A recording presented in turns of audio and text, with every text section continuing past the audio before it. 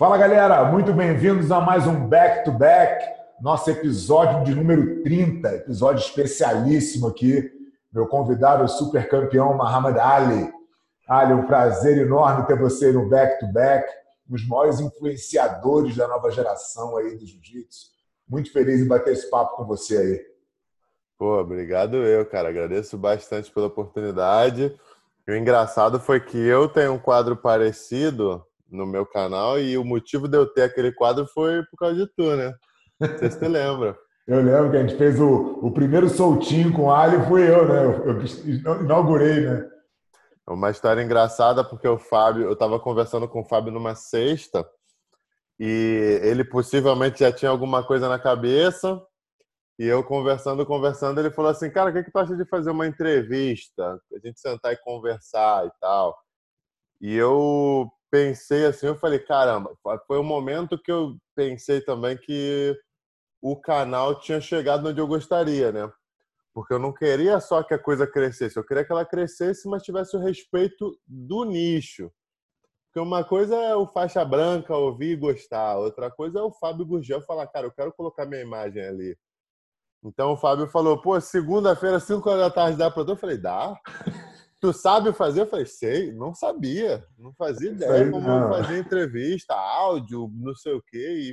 E fizemos, demos sorte que deu certo. Pô, foi muito E o legal. resto é história. Fiquei feliz É, pra muito, caramba. muito bom, cara. Agradeço Você muito por sabe que estar você aqui. tocou nesse ponto aí, essa coisa de, pô, dá para fazer, dá, sabe fazer, já sei, mesmo sem saber.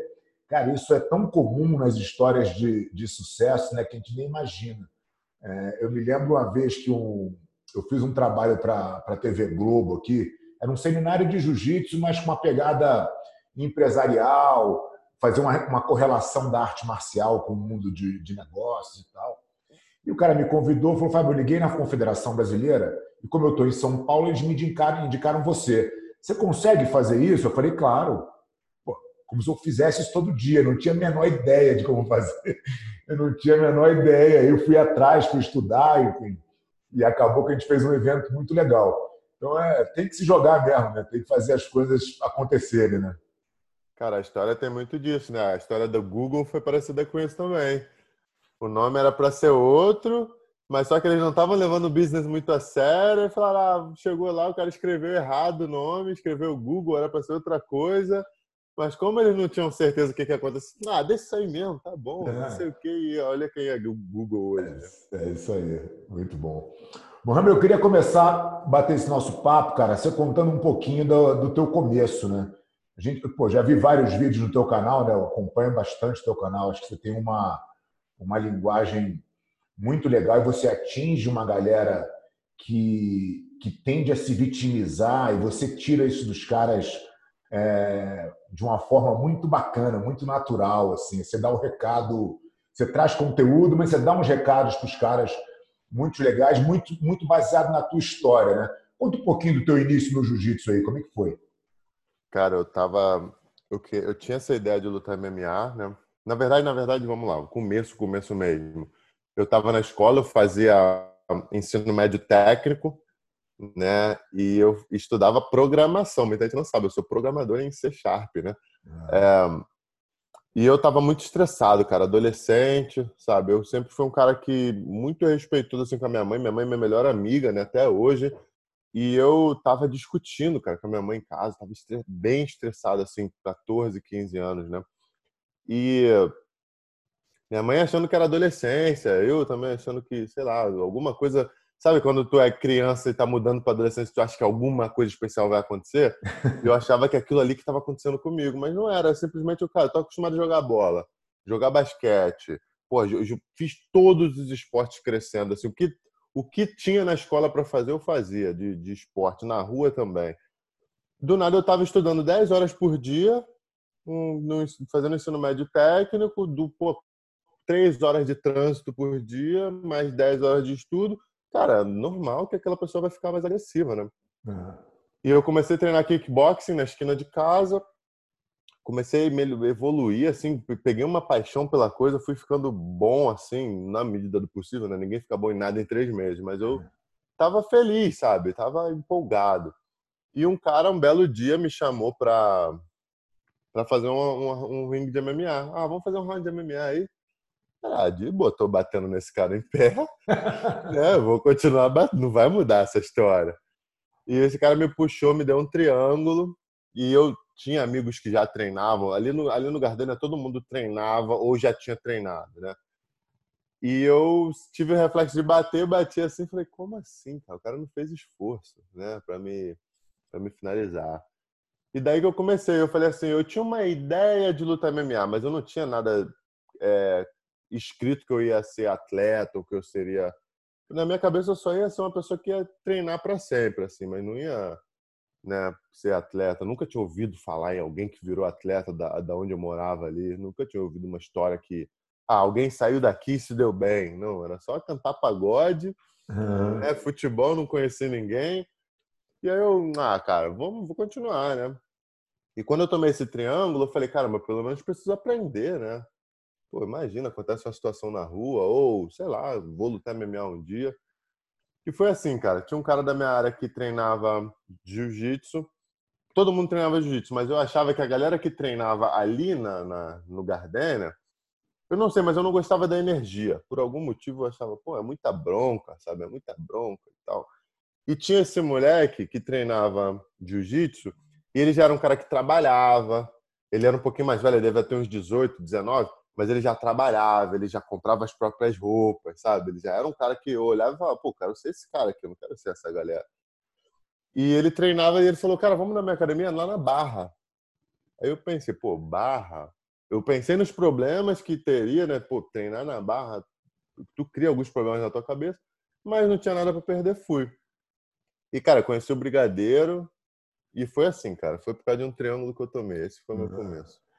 Você comentou um negócio ali que eu acho que é uma coisa para a gente. É uma coisa que eu penso bastante, tento achar resposta para isso, né? Todo mundo no Rio de Janeiro, de certa maneira, ou fez jiu-jitsu, ou conhece alguém que fez, né? Você acabou de falar isso no Gardênia, é a mesma coisa. Todo mundo já tinha.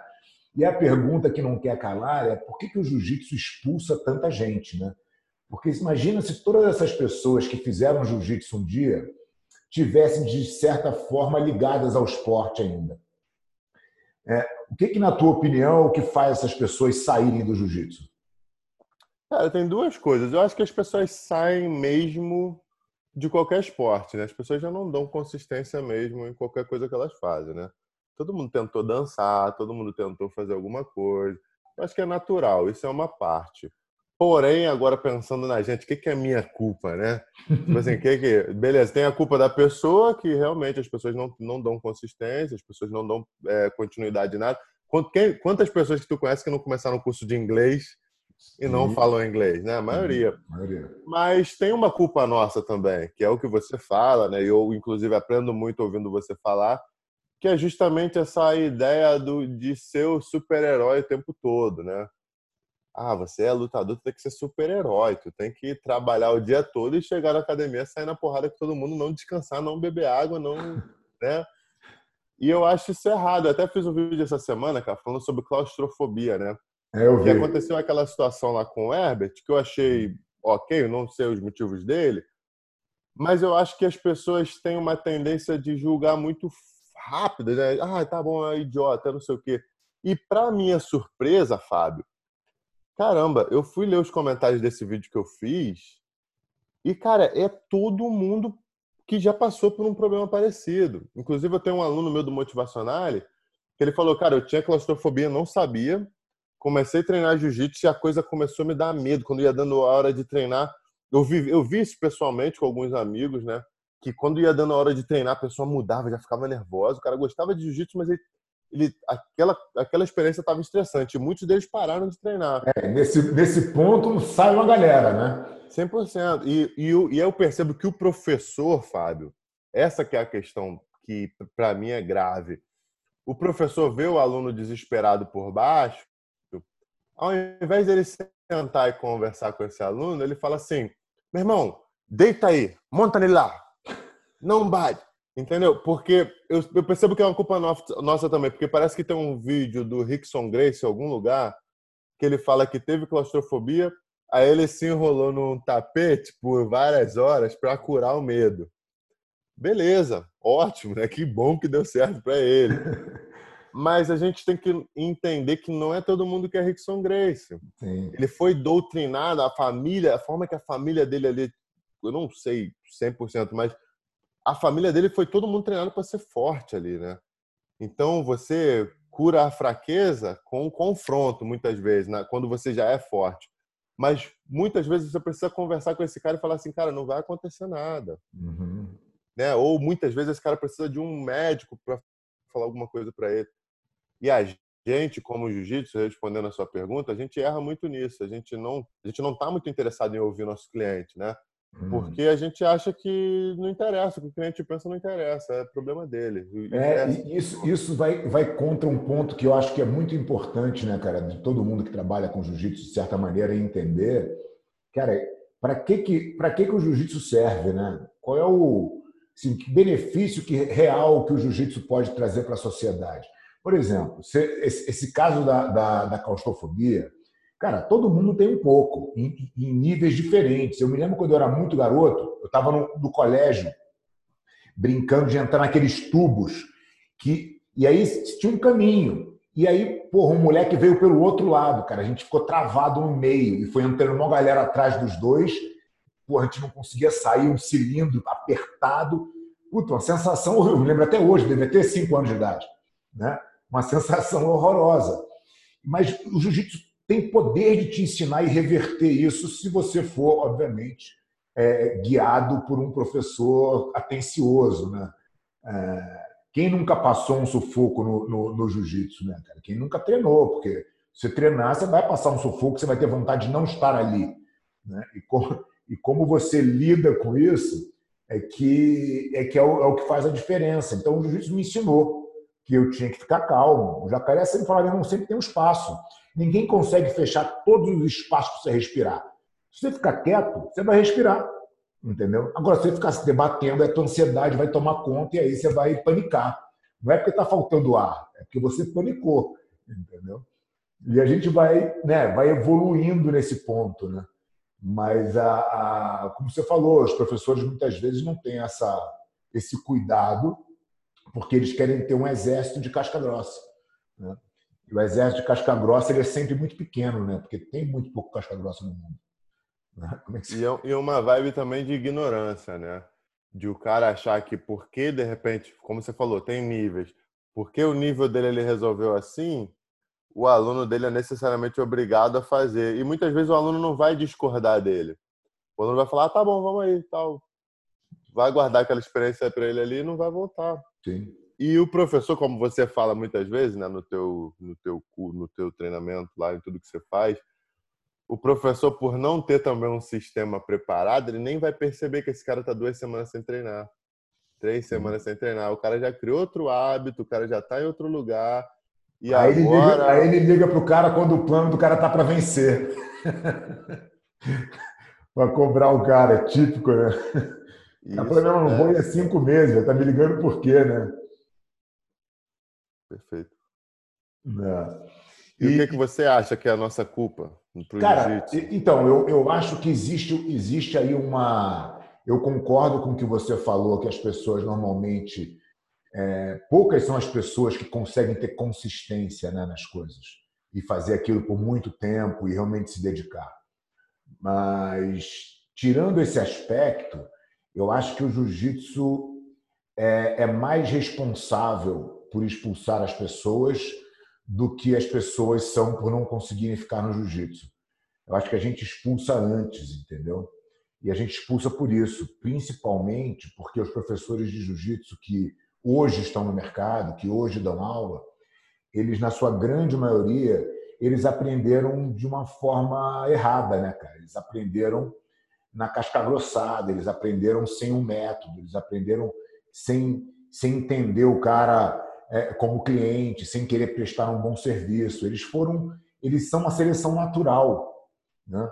E eles tentam impor essa seleção natural também nas academias. Só que o resultado disso é cada vez menos gente praticando.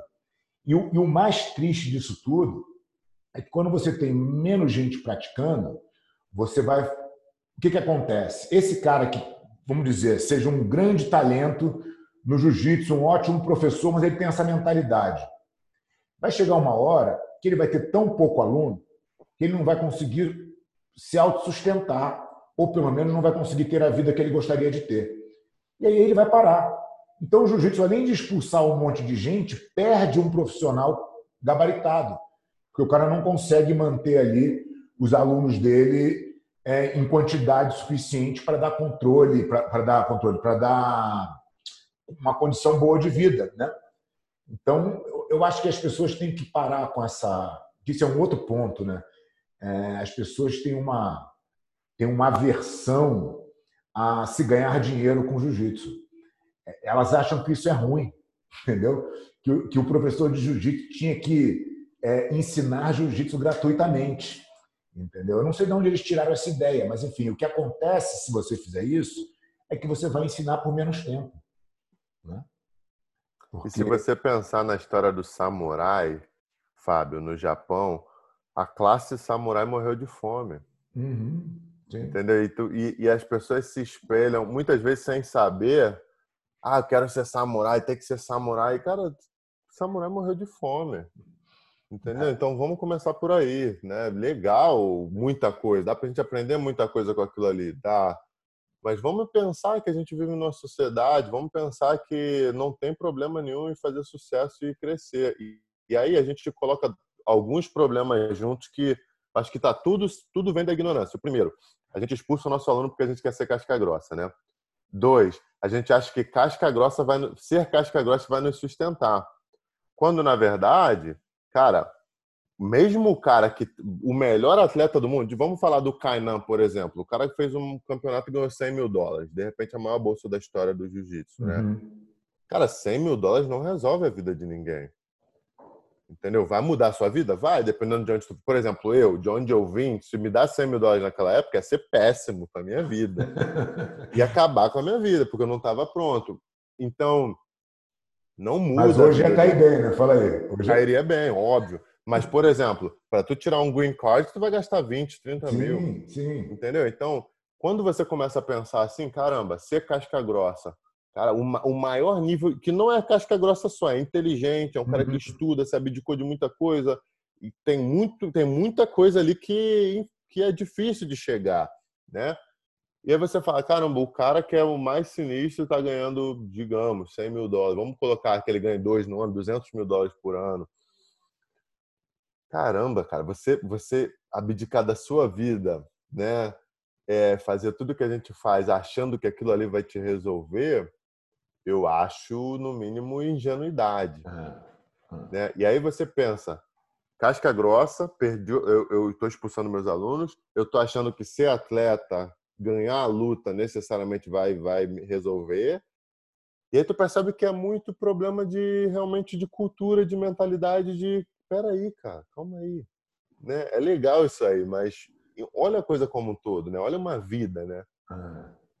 Eu acho que as pessoas têm, o atleta principalmente, até porque para você ser um atleta do nível de vocês, né, você tem que ter um grau de dedicação assim, de foco muito grande, né, para você atingir aquilo. Mas aí existe uma diferença do cara que cria um novo caminho, que é aquele cara que não olha somente aquilo e somente aquele momento e consegue enxergar um pouquinho mais longe, né? Fala, bom, legal, cara, eu vou me dedicar muito para ser atleta, mas o que eu tenho que construir em paralelo para quando eu deixar de ser atleta eu continuar fazendo, né? Para que essa minha vida de atleta me coloque em algum lugar de diferenciação na corrida, né? Então, pô, se eu sou um atleta de nível mundial, cara, o que isso me traz de experiência que pode ser melhor para mim quando eu parar? Mas o que eu vejo é que as pessoas, os atletas de via de regra, eles não fazem a conta que aquilo vai acabar. E, cara, é tão claro que vai acabar, né? É só você olhar para o lado, você vai ver que, cara, você vai esticar até 30 e poucos anos ali e já começou a ficar ruim, né? E aí tem uma questão, né, cara? Você vê, pô, esse prêmio, né, do que o Kainan ganhou lá de 100 mil, foi um campeonato que pagou isso na história. Pô, o cara fazer 200 mil, ele teria que ganhar ele 2 vezes, o que também, pô, fica mais difícil Ganhou ainda, do né? Rodolfo. Não, o Rodolfo acho que perdeu pro Anderson, né? Mas no campeonato tinha Rodolfo, tinha Lô, tinha Meregali, tinha ele.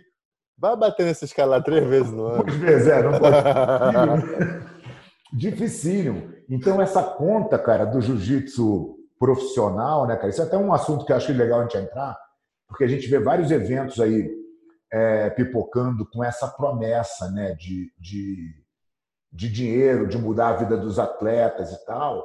E o quanto você vê isso possível, né?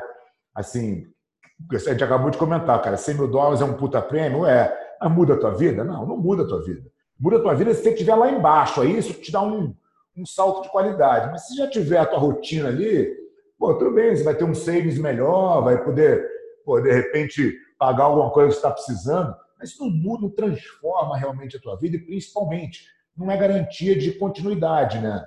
Porque você ganha um dinheiro pontual, quer dizer, não é que você. Aquilo vai acabar em alguma hora, né? Como é que você vê se está inserido nesse meio, disputando esse dinheiro aí? Quanto você acha que isso é possível para um atleta? E como é que você vê essa questão da premiação no jiu-jitsu em geral? Cara, é profunda essa pergunta, porque você tem que ver caso a caso. Se, por exemplo, se tu pega 100 mil e investe sabendo investir, o que é muito difícil para uma pessoa nos 20, né? Tu tá nos 20 ali, se tu não vem de uma família que tá acostumada com isso, dificilmente tu vai investir alguma coisa, né? Então, se tu pega aquela grana ali e investe, beleza, aquilo ali vai te dar um retorno que pode te ajudar em alguma coisa, que pode virar uma coisa maior. Agora, falando dos eventos, cara, eu acho que é uma faca de dois gumes, porque, por exemplo, a galera tá se matando agora, lutando comitê, né, lutando não sei o quê. Digamos que fosse um ano normal. Aí você tem a chance de ganhar 20 mil aqui, mas tu tem que lutar numa regra sem kimono, ou numa regra onde você, se empatar a luta ou se não finalizar, você vai ter que fazer um overtime, aí você vai ter que fazer 3, 4 lutas, e aí corre o risco de uma lesão. E aí no Mundial, ao invés de você chegar a 100%, você vai chegar a 85%, porque você está treinando várias regras, você está viajando o tempo todo, enquanto tem um Meregali ali que está lutando um campeonato só no ano, focado em ganhar, em fazer a carreira dele. Então eu percebo que a galera que acaba se desesperando com grana e lutando todos os eventos, mesmo ganhando, acaba, de repente, não chegando no ápice, né, cara? De treinamento, de performance esportiva. E aí tu começa a entrar em vários outros assuntos que, de repente, a galera não está nem pronta para escutar. Que eu, por exemplo, se tu falasse isso para mim 2 anos atrás, eu ia falar, tu tá zoando, né, mano? Como assim? A coisa mais fácil é lutar, me bota aí pra lutar, cara. Ganhar, ganhou, né? E aí tu percebe que os caras que têm mais sucesso são os caras que têm um planejamento de carreira. A gente até conversou isso quando você veio aqui, né? Pô, tu pega o Gui Mendes, com 17 anos de idade, eles já sabiam tudo que eles queriam fazer. A época que eles iam treinar, a época que eles iam dar seminário, qual evento que eles iam entrar, quanto tempo eles tinham que treinar para o ADCC. E aí tu pega esses caras com planejamento, né, de carreira, tu percebe que esses caras não estavam lutando todos os eventos, né? Esses caras não estavam... Pareciam que estavam, mas não estavam, né? Exato, O nome entendeu? está E aí sempre tu... ali.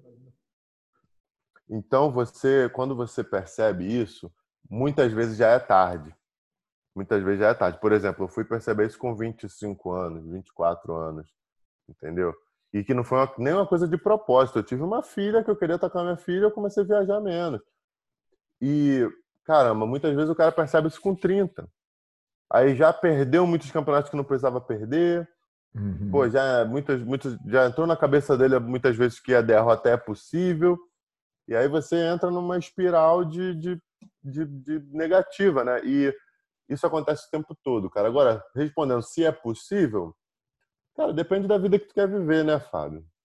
Depende da vida que tu quer viver, né? E depende, claro, de uma questão de equipe também. Não é todo mundo que tem uma aliança ou uma Atos para treinar todo dia, né? E isso tudo vai fazendo diferença. Então, possível? Eu acho que sim. Para o lifestyle que a gente vive, de não pagar passagem, de não pagar hotel, de ter um seminário aqui ou ali, é possível, mas eu acho arriscado. Entendeu? Você colocar a sua vida nessa... É porque é na construção da tua vida como um todo, né, cara? Talvez você fique vivendo essa tour, né, cara? Viajando o tempo inteiro, competindo, e não pare para planejar algo que tenha continuidade, né? A parábola, né? Sabendo que você vai descer logo ali, né?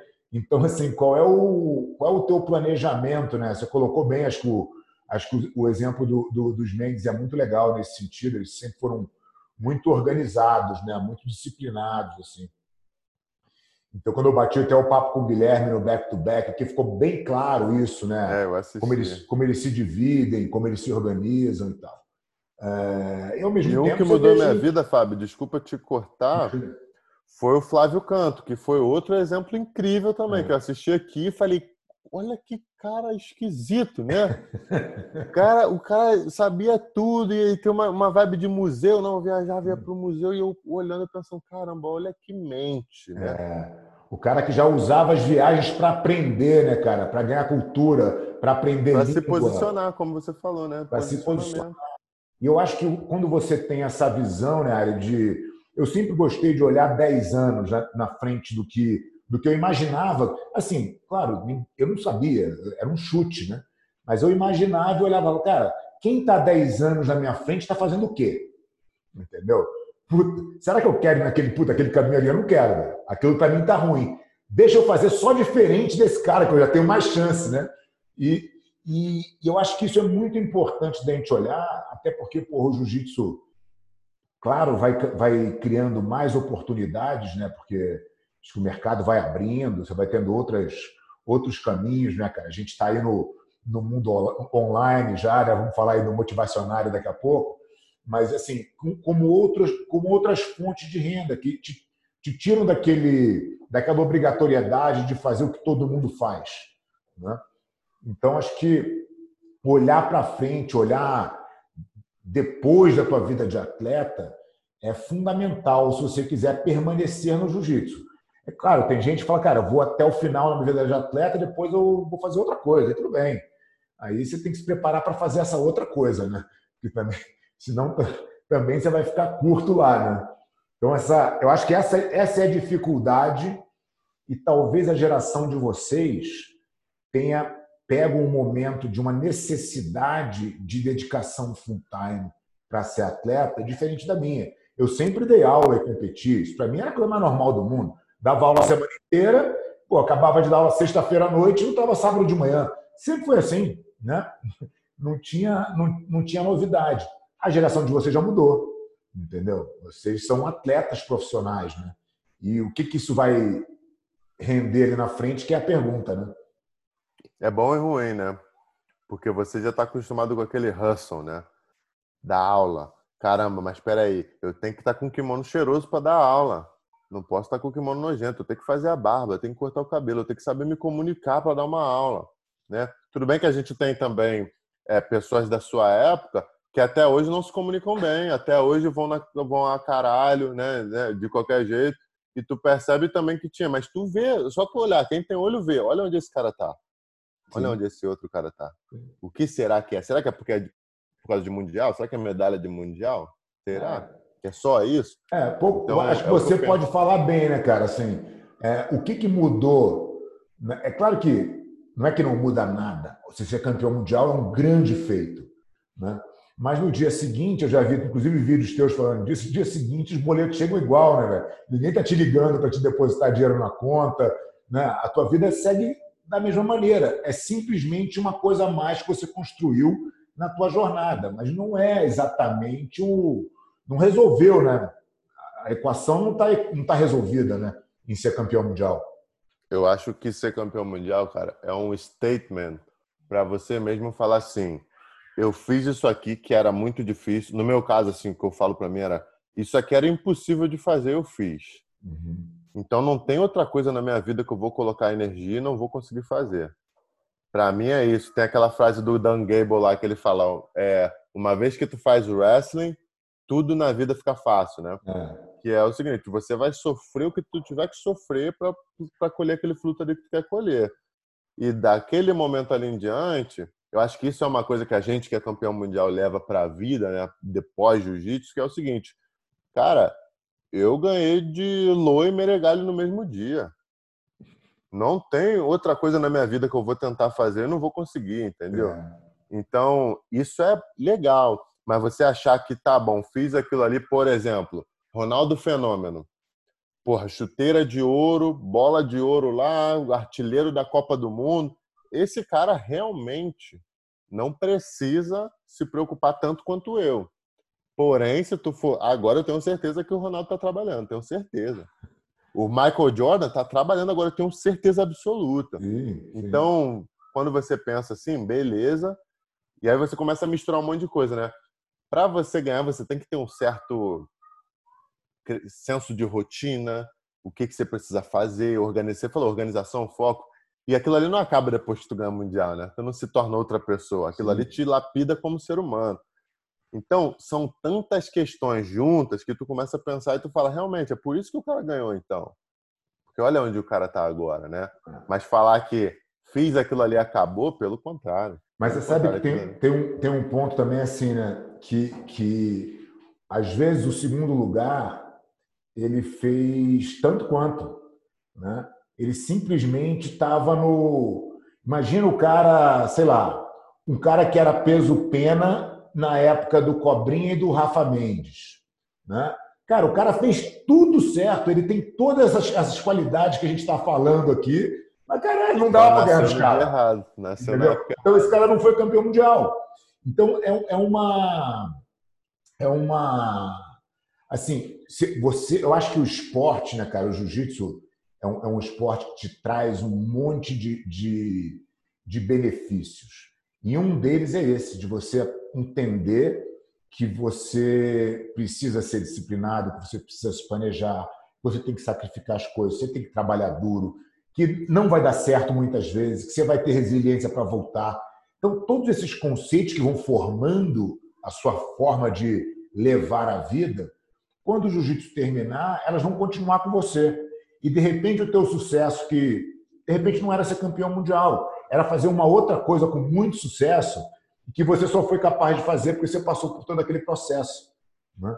Então, assim, 100%. ser o campeão mundial, que é algo que é muito legal, mas não é exatamente o que define. É porque todo campeão mundial tem isso, né? Então você Sim. acaba meio que misturando as coisas, né? A receita. Não, isso aí que você falou é lindo. É lindo. Por exemplo, um Daniel Cormier, né? O cara é um exemplo de atleta. O cara, tudo que ele fez foi alto nível pra caramba. Mas apareceu um John Jones ali, que por um momento fez o público e até de repente até mesmo o Daniel duvidar da capacidade de ser um atleta foda. Mas quando ele olhou pro big picture, né, e quando todo mundo olhou e falou, caramba, não, olha quem é esse cara, olha a história dele como um todo, É, né? O cara e é isso que você falou, tem muito cara que é muito brabo, mas tá de repente por exemplo, o JT Torres não é campeão mundial. Pô, mas tem uma coisinha ali chamada Lucas Lepre, né, que até chegou a ganhar do Lucas, mas aí ele tinha o Michael. Era o Michael e o Lucas junto, quer dizer. Michael Lucas. Então você vai falar que você vai tirar o crédito do cara? Que bom que ele continuou e conseguiu ganhar 2 ADC6. Pois Que é. bom. É isso Mas aí. esse cara poderia ter virado, por exemplo, estava na Atos ali, ele já estava com um respeito de instrutor, poderia ter parado. E aí, por exemplo, um Frasato. Porra, Né? né? O cara, meu irmão, ele é tudo, tinha tudo que precisava. É isso aí mesmo que você está falando, a história mostra pra gente, né? Mas com relação ao futuro, para o cara que está começando e quer assistir, eu acho que sim, tenta ganhar tudo, cara. Tenta ganhar tudo, faça.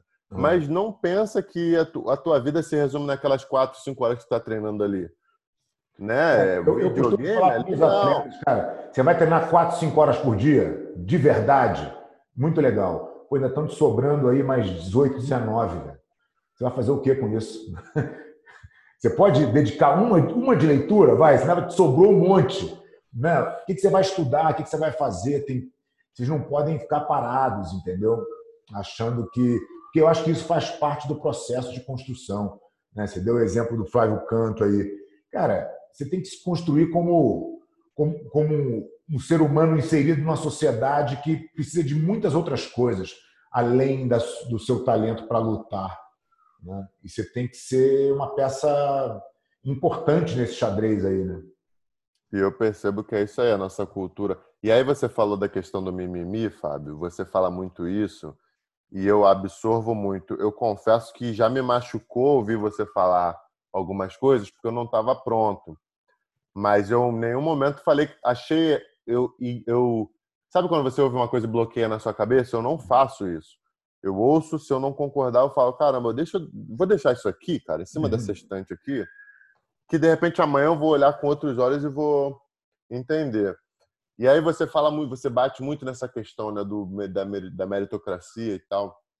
E hoje eu olho para o lado, assim, né, quando eu vejo atletas treinando, a galera faixa roxa, a galera faixa marrom, muitos deles muito duros, muitos deles serão campeões mundiais, mas eu percebo que o cara sai do tatame, cara, videogame, né, videogame, aí eu fico olhando assim, eu falo, caramba.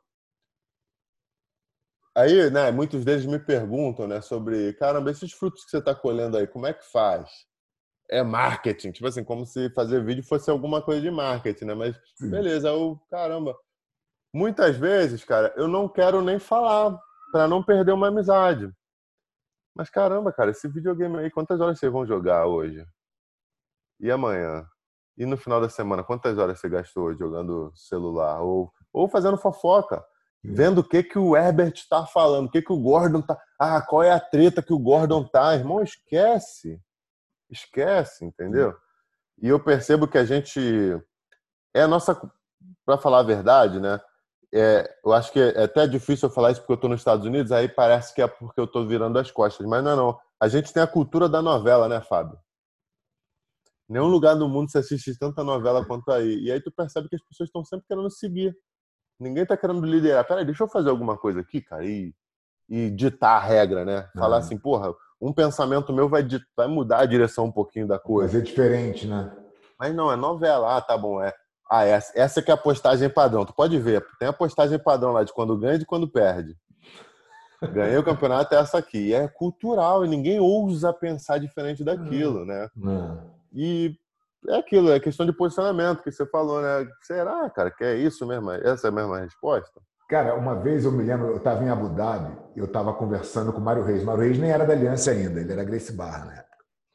E a gente estava batendo um papo, coisa e tal, um papo super agradável, ele estava falando da dificuldade de academia e tal. E eu falei, porra, mas me conta teu dia aí. Quantas aulas você dá por dia? Nessa época, eu dava de 11 a 12 aulas por dia, sendo 8 particulares. Então, eu dava aula o dia inteiro. Eu começava às 7 horas da manhã, terminava meu dia às 10 horas da noite. E aí o Mário me contando a história dele, o dia dele, que ele fazia, que ele malhava, que ele isso, que ele aquilo. Aí no final eu falei, pô, você trabalha 2 horas? Você acha que é justo você trabalhar 2 horas e ter sucesso enquanto eu trabalho 12, 13, 14? Entendeu? Aí ele parou para pensar, falou, não realmente, mas isso é cultural do jiu-jitsu. Eu falei, não, mas o fato de ser cultural não quer dizer que seja correto. Né? O fato de ser cultural, de estar inserido na maioria... Cara, a maioria, infelizmente, a maioria é burra. Você vai seguir a maioria o tempo inteiro, mesmo que o resultado seja ruim, porque você olha quem faz isso e vê, cara, o resultado é ruim. Entendeu? Você pode até ter um momentinho ali de alegria, porque tua turma está cheia, mas logo depois aquilo se esvai e você não vai ter muita coisa para contar a história, entendeu? E você vê, engraçado que você vê o Mário hoje, a academia dele funciona de 7 da manhã às 10 da noite, pô, está num lugar maravilhoso em Porto Alegre, está fazendo um super trabalho. Né? Às vezes as pessoas precisam tomar um wake-up call mesmo, sabe? De falar, cara, desculpa, esse teu trabalho que você está dizendo aí é de vagabundo. Entendeu? Você não está fazendo o que você precisa fazer, você não está pagando preço. Entendeu?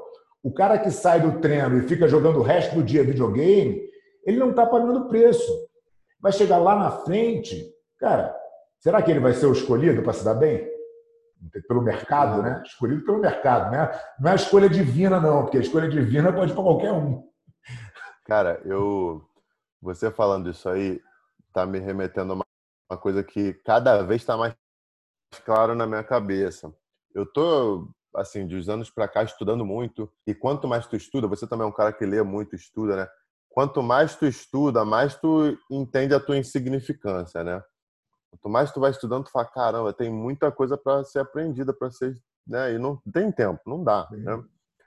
E aí, uma coisa que está surgindo muito forte, surgindo não, já vem acontecendo, eu sempre tive, mas eu não tinha clareza, é a questão da mentoria, né, Fábio? Hoje em dia, cara, se eu quero conversar de dinheiro, cara, não vai ser com quem está fazendo menos de dinheiro que eu. Eu não vou sentar para ter uma conversa de investimento com quem não investe nada, com quem acha. Eu não estou mais na fase de achar nada, eu não tenho mais direito de ter opinião de nada.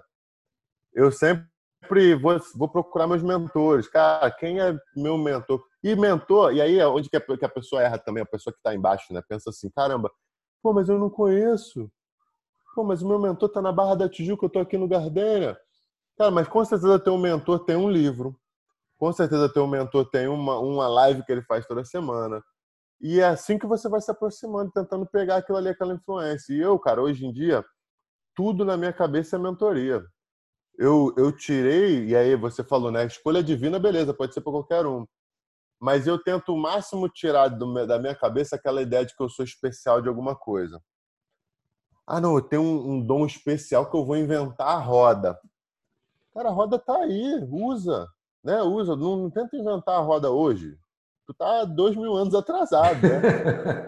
Então, hoje em dia, cara, eu tô com muita clareza com isso. É tipo assim, caramba, se eu quero fazer um podcast que tá, sei lá, quero aprender sobre podcast, quem vai ser o cara? Esse aqui. Beleza, esse cara vai ter um tempo para conversar comigo, ok. Vira e mexe, eu te mando mensagem aí de madrugada, né, Fábio? Para perguntar de algumas coisas. E eu tenho muita clareza nisso hoje em dia. Cara, quem tá fazendo? Eu não posso ficar na minha rodinha aqui dos meus amigos, ninguém construiu nada, e eu querer tirar a luz ali de um monte de cego. Não dá. Então eu percebo que a gente tem também essa mania. Ah, tô com um problema, deixa eu ligar para minha mãe aqui. Mas espera aí, a tua mãe tem uma capacidade limitada, né? Tanto quanto a sua. Por que tu não tenta, né? Alguém que já fez e copia aquilo ali? Não tem problema de copiar, copia o que está funcionando. E você sabe que é muito comum, né, cara? Assim, as pessoas que já fizeram, normalmente elas são muito solícitas com quem busca o conhecimento, né? Independente do nível. Claro que você precisa ter um acesso, né? Mas assim, uma vez que o acesso está criado e aquela pessoa vê em você um cara que realmente quer aprender, que realmente quer passar aquela mensagem para frente, né? Cara, normalmente essas pessoas são muito solícitas e te ajudam realmente muito, né? Eu concordo com você 100% na questão de que você precisa ter mentores na tua vida que você possa se guiar, né? E, claro, quanto mais próximo você tiver deles, melhor, mas não necessariamente você precisa estar próximo, né? Quando você faz uma leitura, né, de um escritor, inclusive, eu já ouvi uma muito boa, falou assim, cara, eu gosto de ler escritores que já morreram, porque eles não podem mudar de ideia, né? Então a mensagem deles é aquela ali e é aquilo que você tem que lidar, né? Porque às vezes você lê um cara que está hoje, que você vai ler amanhã, ele é outra coisa completamente diferente. Mas, enfim, os livros são grandes mentores também, né? E não necessariamente você precisa estar perto daquela pessoa que escreveu e tal. Então, acho que buscar conhecimento, cara, de diversas formas é essencial. Não tem outra palavra, assim, é essencial. Não tem como, num mercado tão concorrido e tão pequeno, porque o nosso mercado ainda é inexistente, né? Se você for pensar, eu vou lá Colocar atrás do lado para... do fitness, por exemplo, é nada. Pois é, mas assim, quando eu comecei lá atrás, meu pai me perguntou isso, você sabe o tamanho do mercado? Eu tinha 15 anos de idade. Era infinitas vezes menor do que é hoje, mas ainda hoje é muito pequeno, né? O mercado do fitness já não é tão pequeno assim, né? Mas se você olhar 20 anos atrás, 30 anos atrás, também era pequeno. Eu acho que a gente está em um momento, inclusive, eu tenho defendido isso bastante, cara, de que as artes marciais em geral, e o jiu-jitsu principalmente, têm um potencial de crescimento, cara, como teve o fitness há 30 anos atrás. Os professores só precisam entender agora que eles têm que entregar um serviço melhor, que eles têm que saber gerir o negócio, que eles têm que entender do dinheiro, que eles têm que entender uma série de outras coisas para ser um profissional de jiu-jitsu. E não simplesmente mais ser só o campeão, né? Se a gente conseguir quebrar esse ciclo e fazer com que os profissionais de jiu-jitsu realmente sejam mais preparados, a gente com certeza vai para um outro patamar. O que faz com que o mercado inteiro cresça, né? Porque a gente está diretamente dependente dos praticantes. Então, a gente precisa ter mais praticantes, né? Que o praticante que assiste o evento, é o praticante que compra o pay-per-view. Porque o jiu-jitsu não é, nem nunca será, na minha opinião, um esporte atraente para o leigo, né? Cara, não dá para entender nada, pô. Aquela raspagem, a raspagem mais difícil do mundo, o leigo não dá menor valor, né?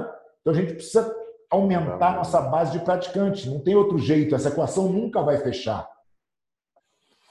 É legal você falar isso. Você já sabe e eu já sei, mas eu vou contar aqui para quem de repente está em casa ouvindo.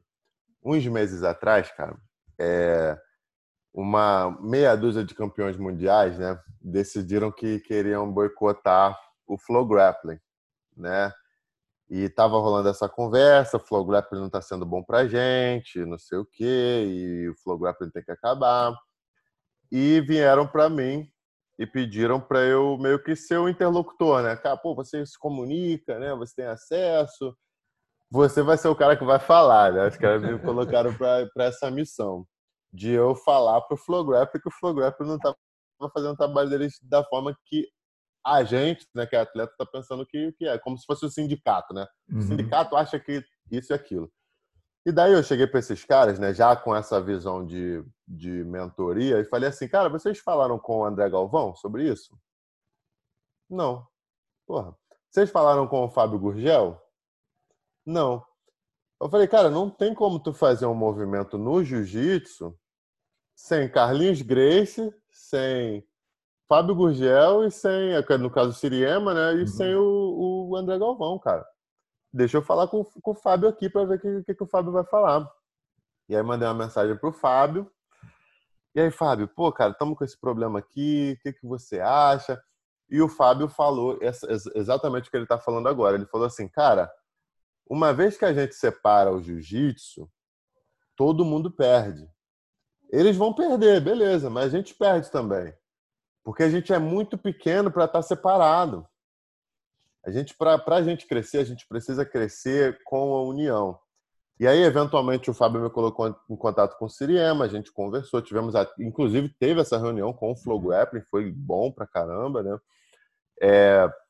E foi justamente isso aí que o Siriema tem muito claro na cabeça, você tem muito claro na cabeça.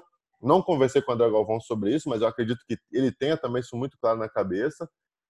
E a gente que é pequeno, a gente que de repente está no Brasil, que está no Nordeste ou que está num lugar mais afastado, a gente ainda tem essa questão do ego, de eu e pronto.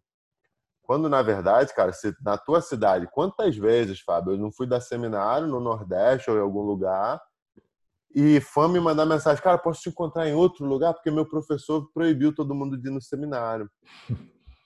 E aí eu fico assim, caramba, mas quem que está ganhando com essa atitude? Sim. Quem que está ganhando com essa atitude, né? Então, é legal a gente pincelar isso aqui também, que, cara, a gente está jogando no mesmo time.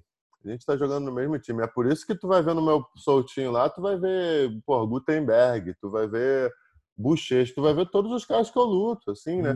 O cara que não vai lá é porque não quer. Não é porque eu não convido ou que eu não tenho vontade de...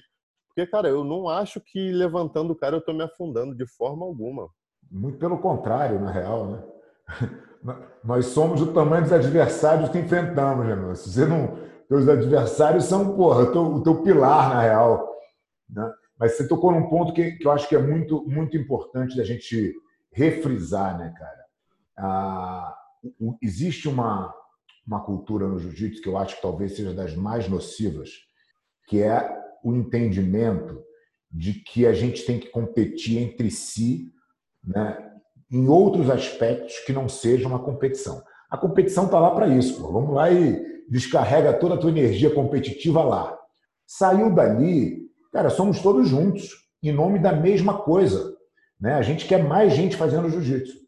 Então, o que eu vejo normalmente são professores, eu lido com isso bastante em função da associação, a academia quer proteção territorial. Ah, mas ninguém pode entrar num raio de não sei quantos quilômetros da minha. Eu falei, olha, é melhor você ter alguém que faça um bom trabalho aí perto de você, né, do que você não ter ninguém, entendeu? Não se preocupa na disputa do aluno do outro, porque o cara que treina com o outro não vai sair para treinar com você e vice-versa.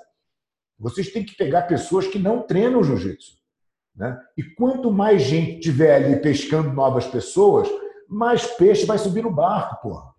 Entendeu? Então para com essa mesquinhez de achar que o mundo gira em torno do teu umbigo, porra. Entendeu? Ele não está nem aí para você, cara. Ele tá fazendo, cada um está fazendo o seu trabalho. Quanto mais gente fazendo um trabalho bom, melhor. O grande problema está no cara que faz um trabalho ruim. No cara que vai lá e faz o aluno ter uma experiência ruim. Pô, sofrer um ataque de claustrofobia e ser botado à prova ali. Isso que é tenebroso, né? Isso que é perigosíssimo para o crescimento do jiu-jitsu. Mas os professores de jiu-jitsu ainda têm esse ranço, entendeu? De levar a competição para uma outra escala. Enquanto a gente está muito longe de precisar disso. Você olha aí as redes, né, cara? Você vai numa Starbucks, se você sair da Starbucks e olhar para algum lado, você vai ver uma outra cafeteria qualquer, né? Que está ali um cafeneiro, um Costa, qualquer coisa. É assim que é, entendeu? Um dia você vai em um, outro dia você vai na outra, e assim a competição funciona, mas tem mais gente tomando café. É isso que interessa para eles. Entendeu? Eu concordo, cara. E a gente erra muito nisso, cara. A gente erra de querer afastar mais do que a gente está tentando aproximar, né? E é assim que eu vivo, cara. Hoje em dia eu olho para tudo, eu observo, né? Eu tenho óbvio, eu sou competidor, eu tenho meu coração de competidor, eu quero, pô, se eu abrir uma academia hoje, óbvio que eu vou querer que seja a melhor do meu bairro, eventualmente da minha cidade, eventualmente. E isso é ótimo, né? Mas Sim. não significa que tu precisa, pô, panfletar na frente da academia do cara também, né? Tu não vai chegar ali e panfletar, né? Então, temos as nossas normas de ética, que eu acho que precisam ser respeitadas. Mas, pô, tu falar pro teu aluno, não vai no seminário de um cara que tu gosta, que tá na tua cidade. Por exemplo, pô, Fábio Gurgel vem na minha cidade aqui. Como eu não vou? Não existe. Eu não ir no seminário do Fábio Gurgel. É até, como eu posso dizer, contraditório falar que amo jiu-jitsu, tem um campeão mundial na minha cidade e eu não ir no seminário porque tá na academia rival. Peraí, cara. Não, é um pensamento muito pequeno, né, cara? Mas que, infelizmente, eu acho que isso está melhorando. Eu acho que as Tá. pessoas estão entendendo que quanto mais. Eu acho que essa questão da internet, né, de você compartilhar as coisas, os seus pensamentos e tal, as pessoas vão acordando, né, cara, que isso é bom para todo mundo. Quer dizer, o cara fala assim, pô, mas o Ali tem não sei quantos mil. Mas o Ali compartilha um monte de coisa legal. Entendeu? Você está aí se agarrando no teu, né, suposto conhecimento, né, e está ficando para trás. Eu acho que as pessoas estão começando a entender essa necessidade de compartilhar as boas práticas. Cara, isso, a hora que o jiu-jitsu inteiro for atingido por isso, a gente vai dar uma acelerada aí para o crescimento muito grande, cara. Porque eu acho que a gente mesmo se sabota, né? E eu acho que a pandemia foi bom para isso, né, Fábio? A pandemia foi bom para isso. Eu tô vendo as pessoas se ajudando muito, assim, Sim, agora. sim. Porque tá todo mundo mal, tô todo mundo, pô, na correria. Eu tô vendo as pessoas se unindo para treinar. Eu tô vendo a galera que falava mal de internet, né? Tô vendo os caras que me chamavam de blogueiro, hoje criando canal do YouTube também. E eu fico amarradão de ajudar esses caras, porque eu Claro. entendo de onde vem aquele pensamento, entendeu? Então, muitas vezes é bom uma crise, né? Não, essa coisa de entender o problema, cara, é importante você entender a origem, né? Quando eu falo das minhas críticas aos professores de jiu-jitsu, que não tem metodologia, eu sempre faço questão de frisar que não é culpa deles, que a culpa é do sistema, quer dizer, o cara já aprendeu assim. Agora, cabe a você continuar fazendo o que você habitualmente faz, mesmo que seja errado, ou entender que você precisa mudar e fazer diferente, né? E aí, quem consegue fazer virar essa chave, normalmente é quem anda para frente, né? Mas a razão pela qual os professores cometem esse erro é muito claro, pô. Os caras não tiveram informação, entendeu? Então, pô, o cara te criticar porque você tem um canal, não sei o quê, e hoje ele querer aprender contigo, eu acho super normal. E é ótimo isso, é um É, e que sinal de legal que ele quebrou progresso. essa barreira, né? Perfeito, perfeito. E eu acho que é isso aí. Eu acho que a mentalidade do eu te avisei não é bom. Ah, Não, espero o cara cair para falar, te avisei. Não, peraí, chega aí, é, eu entendo como é que é. Eu sei essa dor que você está sentindo aí. Vamos junto agora, né? é isso Perfeito. mesmo. Ali, você teve uma. Você foi para os Estados Unidos em que ano? Quantos anos você está aí já? 2015, 5 anos. Como é que foi essa tua transição aí, essa mudança de mundo aí? Foi péssimo, né?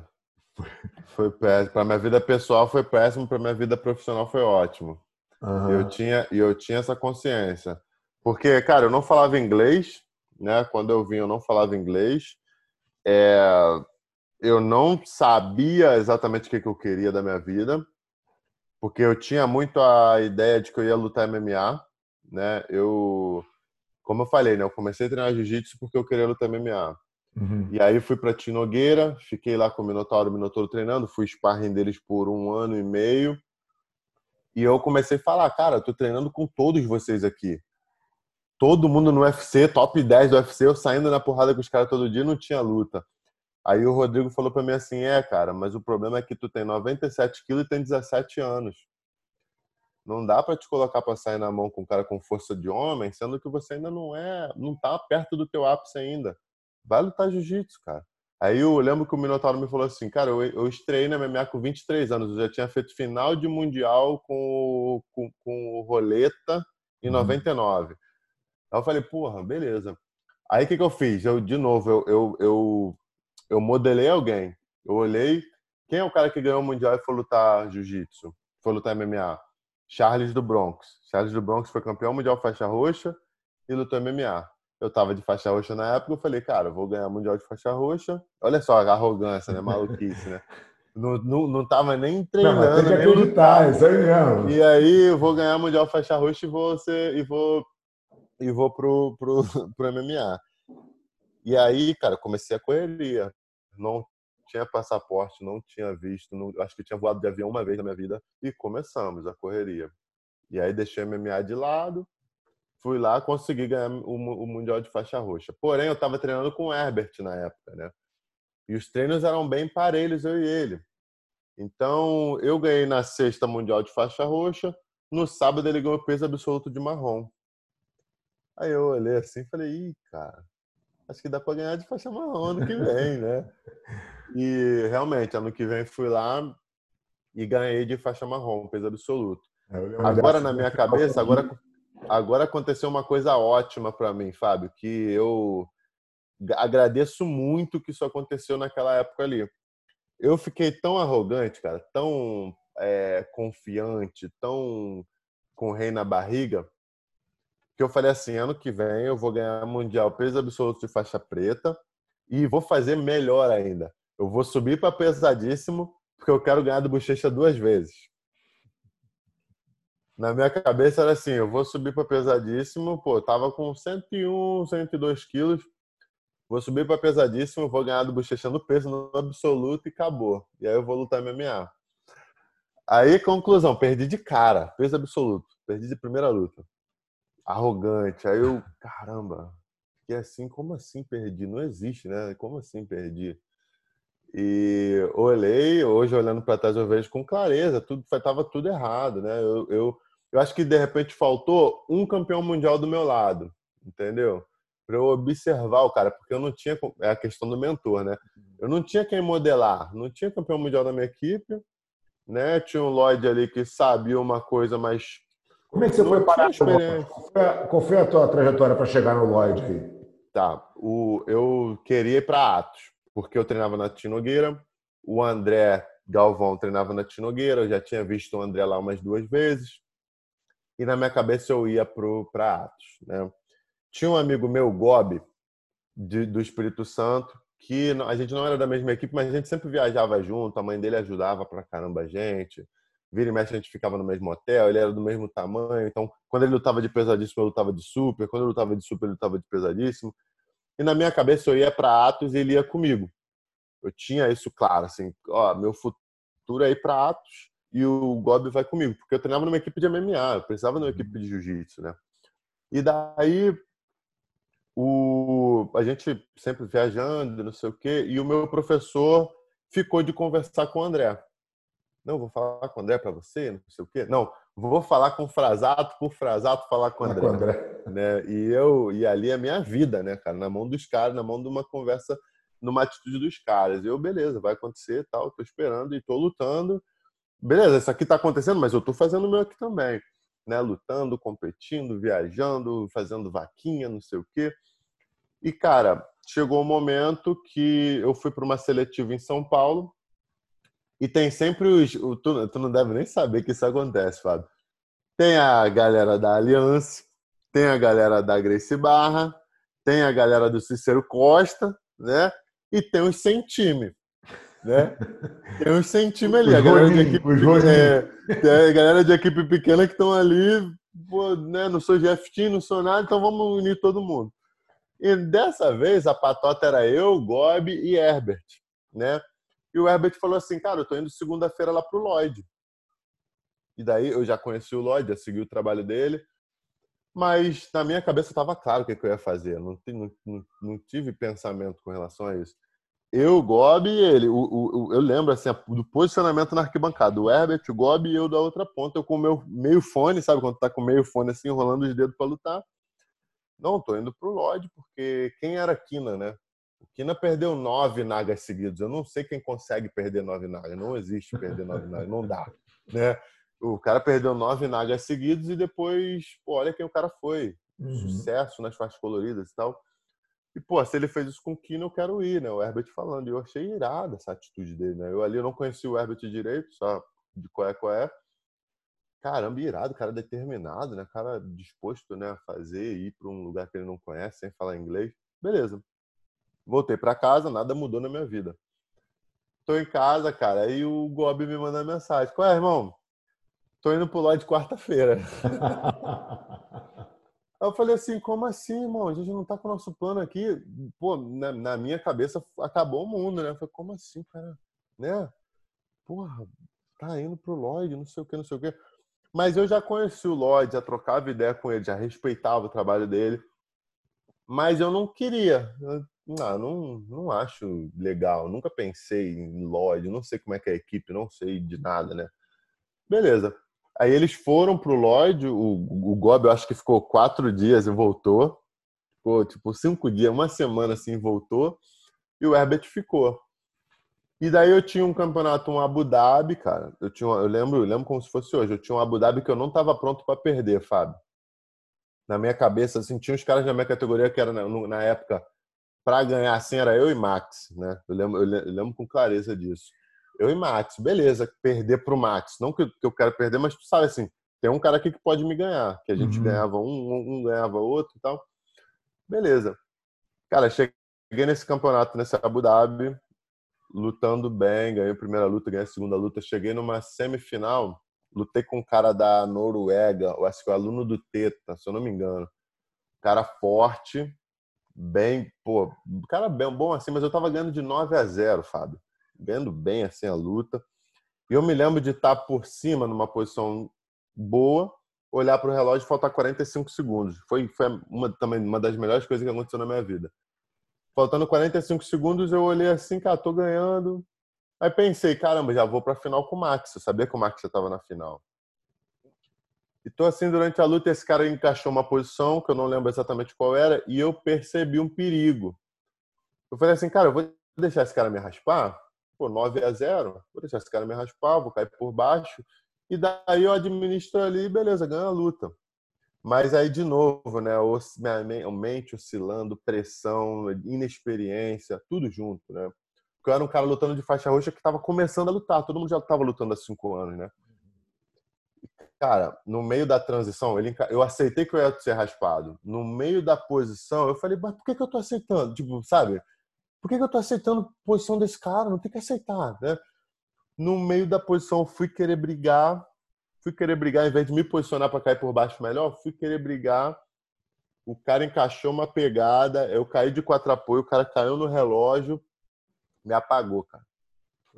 Me apagou. Com 45 segundos, uma luta ganha por causa de maluquice na minha cabeça. Foi puro ego misturado com arrogância, misturado com inexperiência, com falta de foco, né? Perdi a luta. Daí eu falei, como assim perdi a luta? Aí fui lá, lutei a disputa de terceiro, ganhei, mas eu não estava pronto para aquela derrota, sabe? Aí eu falei, cara, não lutava absoluto, né? Falei, vou lutar absoluto.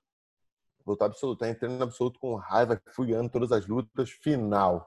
O cara, tá na final do absoluto. Foi até com o Nicolas, o Meregali. Caramba, tô na final, como assim, né? No final, não tava muito pronto.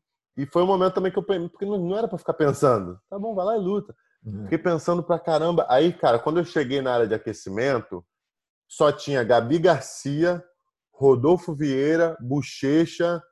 Tipo assim, só os caras brabos, assim. Foi a primeira vez que eu vivenciei aquilo. Eu olhei e falei. Eu lembro que Márcio André fez a final com aquele Faisal lá no ano. E eu fiquei assim, eu falei, que é isso, brother? Olha onde eu tô, né? Pô, um cara que até outro dia não competia jiu-jitsu, agora eu tô numa sala só No com meio essa dos galera. caras, né? E, cara, eu perdi o foco, assim. Óbvio que eu acho que eu ia perder pro Nicolas mesmo. O Nicolas, daquele ano ali, era o ano dele, né? Mas, cara, na hora de entrar pra lutar, os caras, não vai entrar não, porque chegou um shake aí, outra pessoa que tem que lutar e tal. E foco zero, perdi a luta. Mas foi também uma das melhores coisas que me aconteceu. E quando eu perdi essa luta, cara, eu me vi na situação de estar no campeonato que eu não estava pronto para não ter uma medalha de ouro. Eu não tava, como assim não ganhar esse campeonato? Não existe, né? E aí eu liguei para minha mãe, eu lembro, liguei para minha mãe e falei assim, mãe, não vou embora. Mas como assim não vai embora? Tá maluco? Eu falei, mãe, eu não sei o que eu vou fazer, mas eu não tô pronto para ir embora assim, sabe? Não tô pronto para voltar para casa sem uma medalha de ouro, sabe? Tipo, não sei o que vai ser, mas eu não vou embora, cara. O Mundial faltavam tipo 30 dias pro Mundial. Eu falei, cara, não dá pra eu ir embora assim, sem ganhar nada.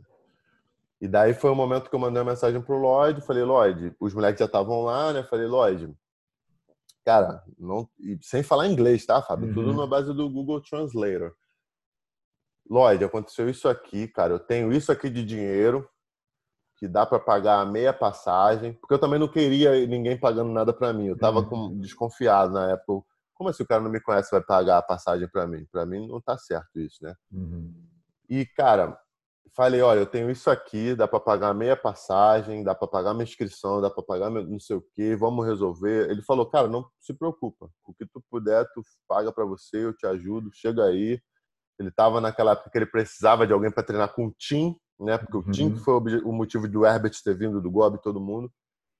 E eu vim, cara. E aí eu treinei esses 25 dias, 30 dias e fui campeão mundial. Eu lembro que eu não tomei nenhum ponto no campeonato, fui campeão mundial.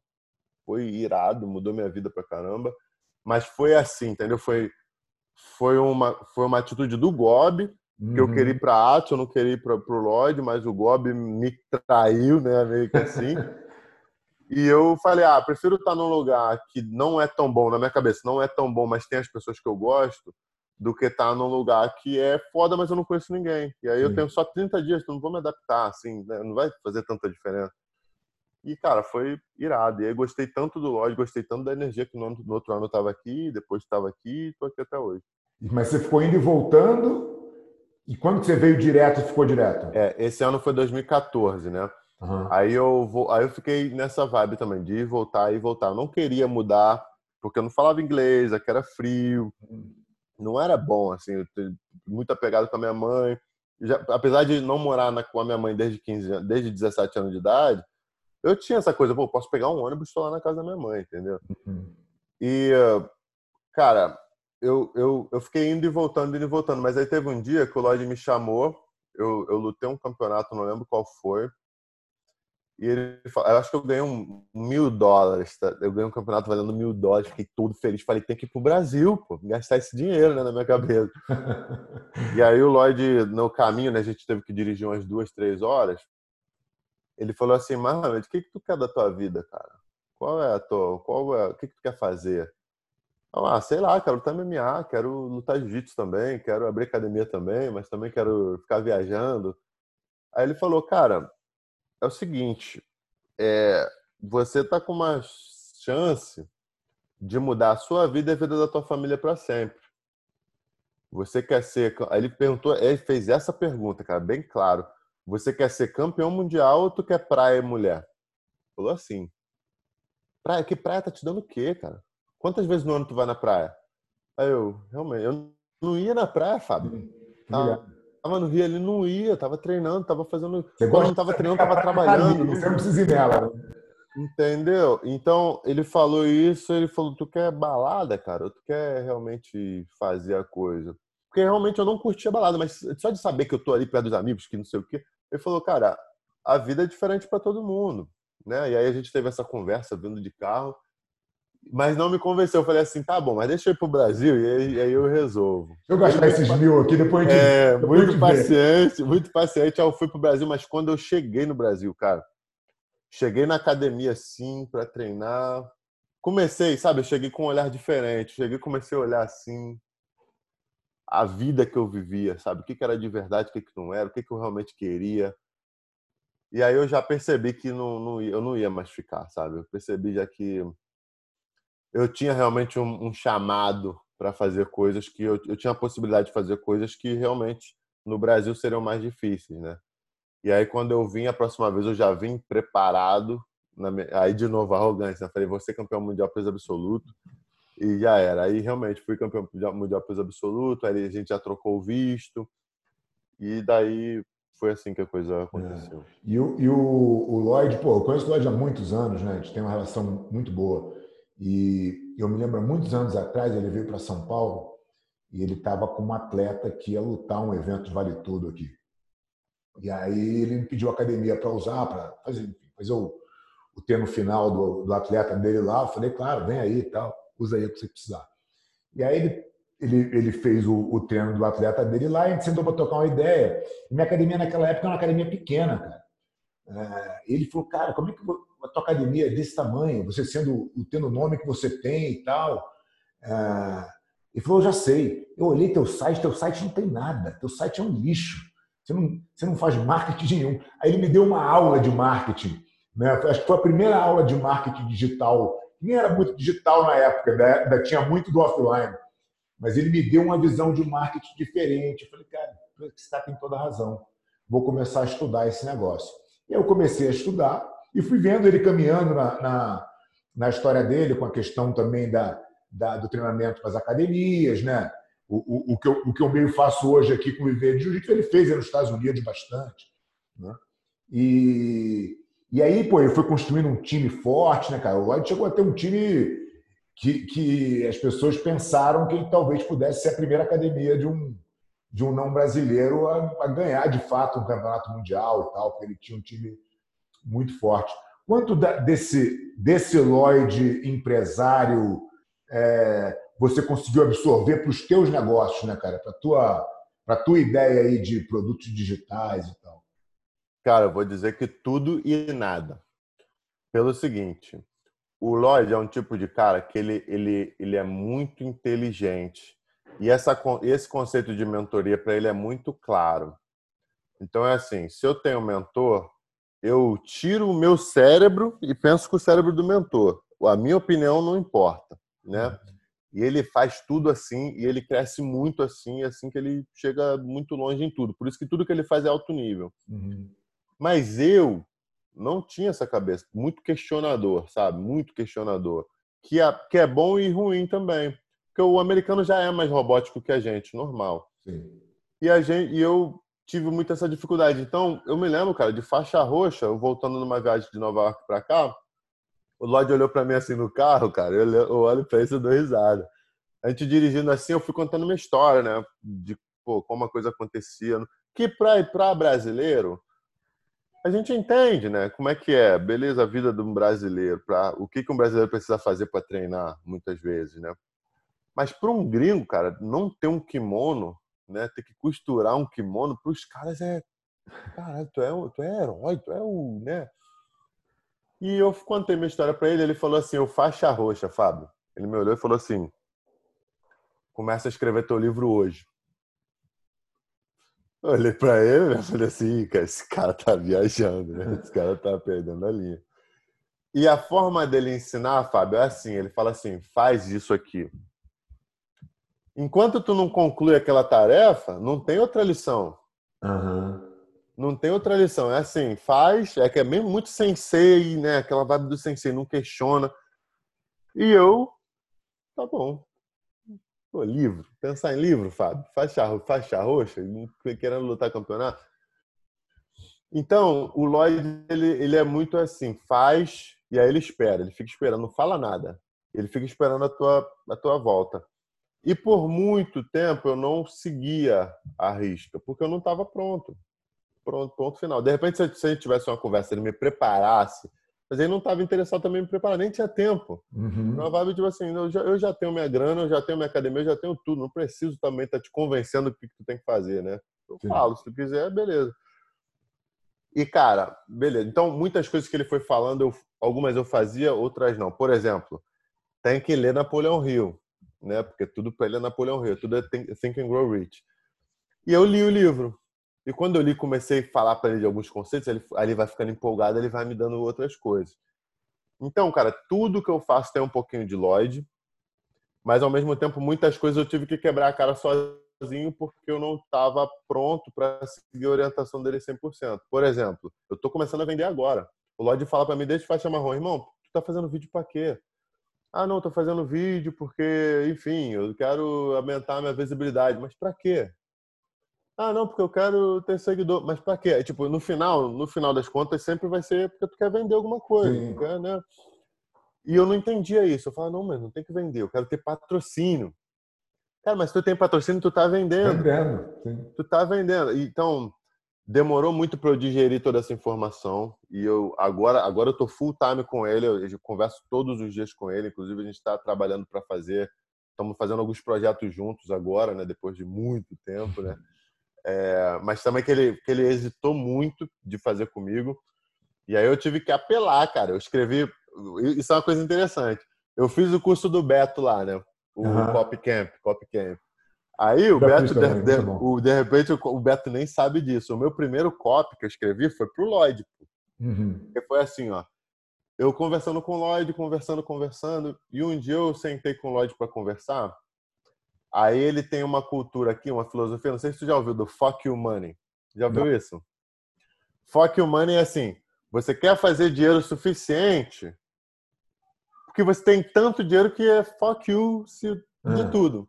Tipo assim, porra, me patrocina aí, né? É patrocínio para tudo da tua vida, tu tem o fuck you money, né? Que é dinheiro suficiente para tu fazer o que tu quiser na hora que tu quiser. Se tu não quiser, tu não faz, o problema é teu, né? E ele me contou essa filosofia, ele falou, cara, eu tô numa fase da minha vida que eu não preciso fazer projeto nenhum mais. Eu só faço o que eu quero, o que eu sinto que é proveitoso para mim. Porque hoje eu tenho minha casa, tenho meu carro, tenho meus milhões na conta, tenho tudo e para tu me tirar do meu sofá, cara, tem que ser um projeto que vai encher meu coração de alegria, né?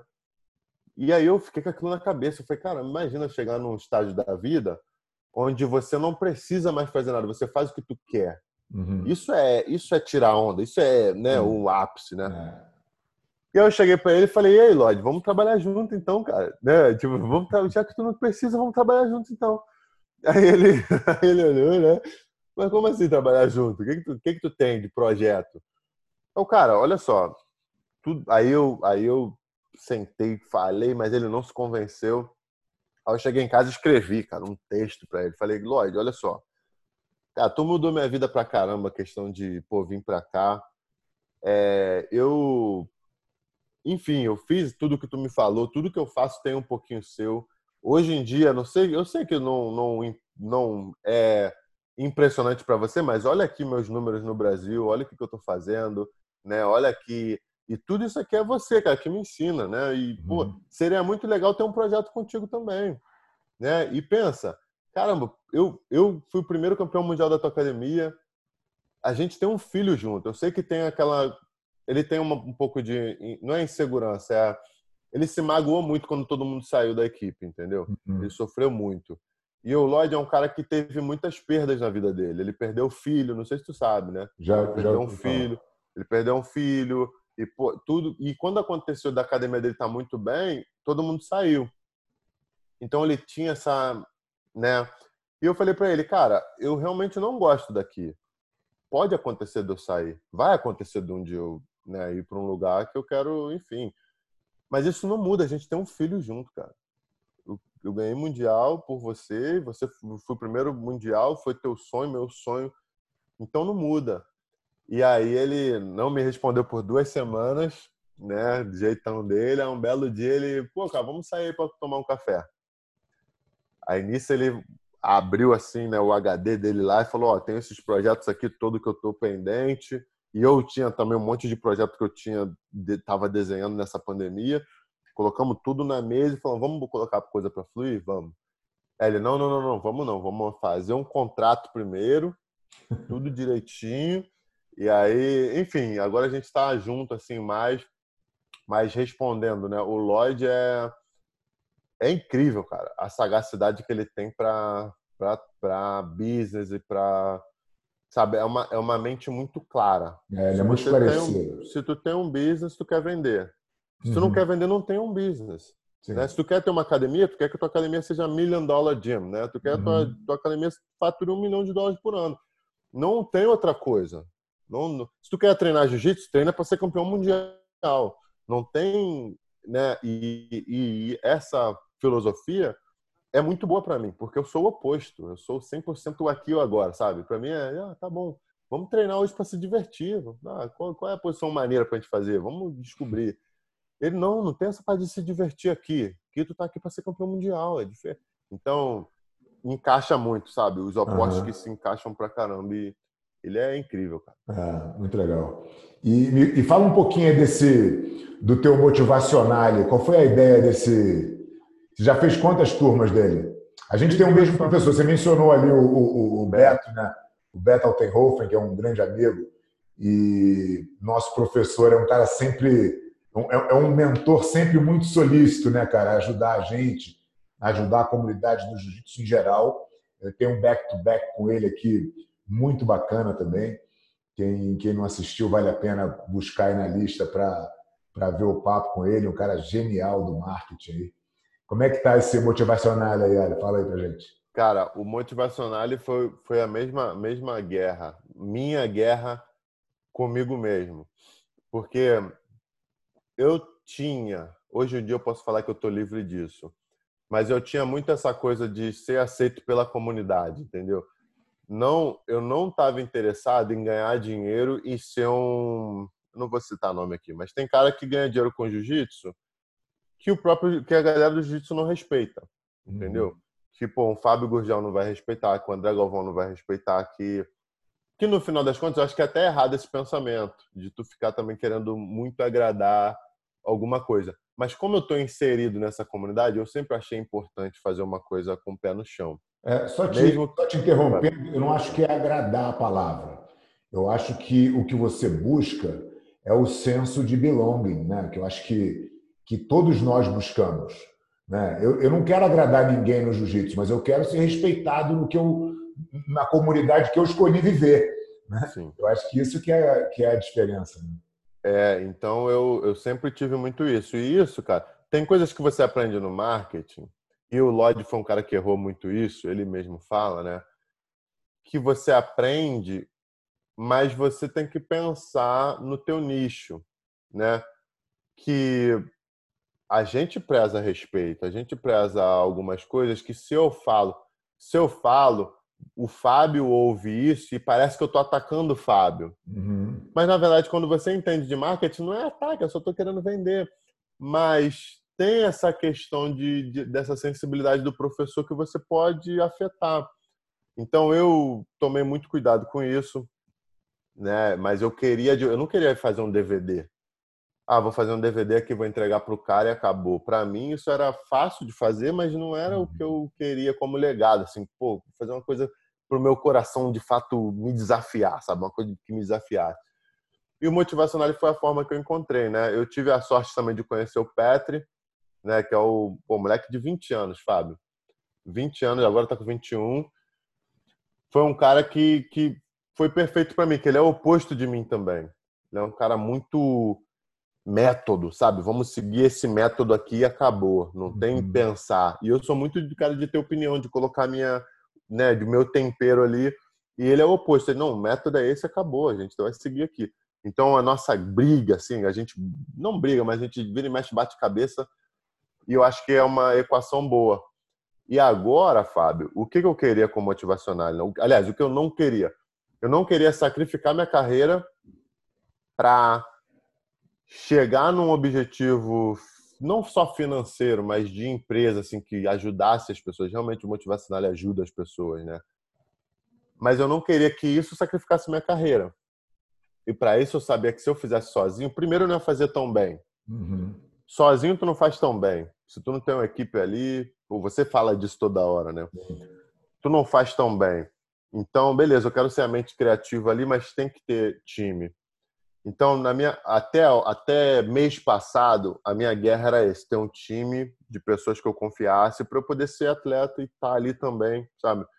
E agora eu tenho uma equipe, agora eu tenho um designer, agora eu tenho um editor de vídeo, agora eu tenho um gestor de tráfego, agora eu tenho outro estrategista comigo que é o Petri. Agora, pô, o meu padrasto, cara, olha que história irada também, Fábio. Como energia, assim, como tu vai atrair uma energia. O meu padrasto, quando ele conheceu minha mãe 8 anos atrás, 9 anos atrás, ele era semi-analfabeto, Fábio. O cara trabalhava em lanchonete na rua.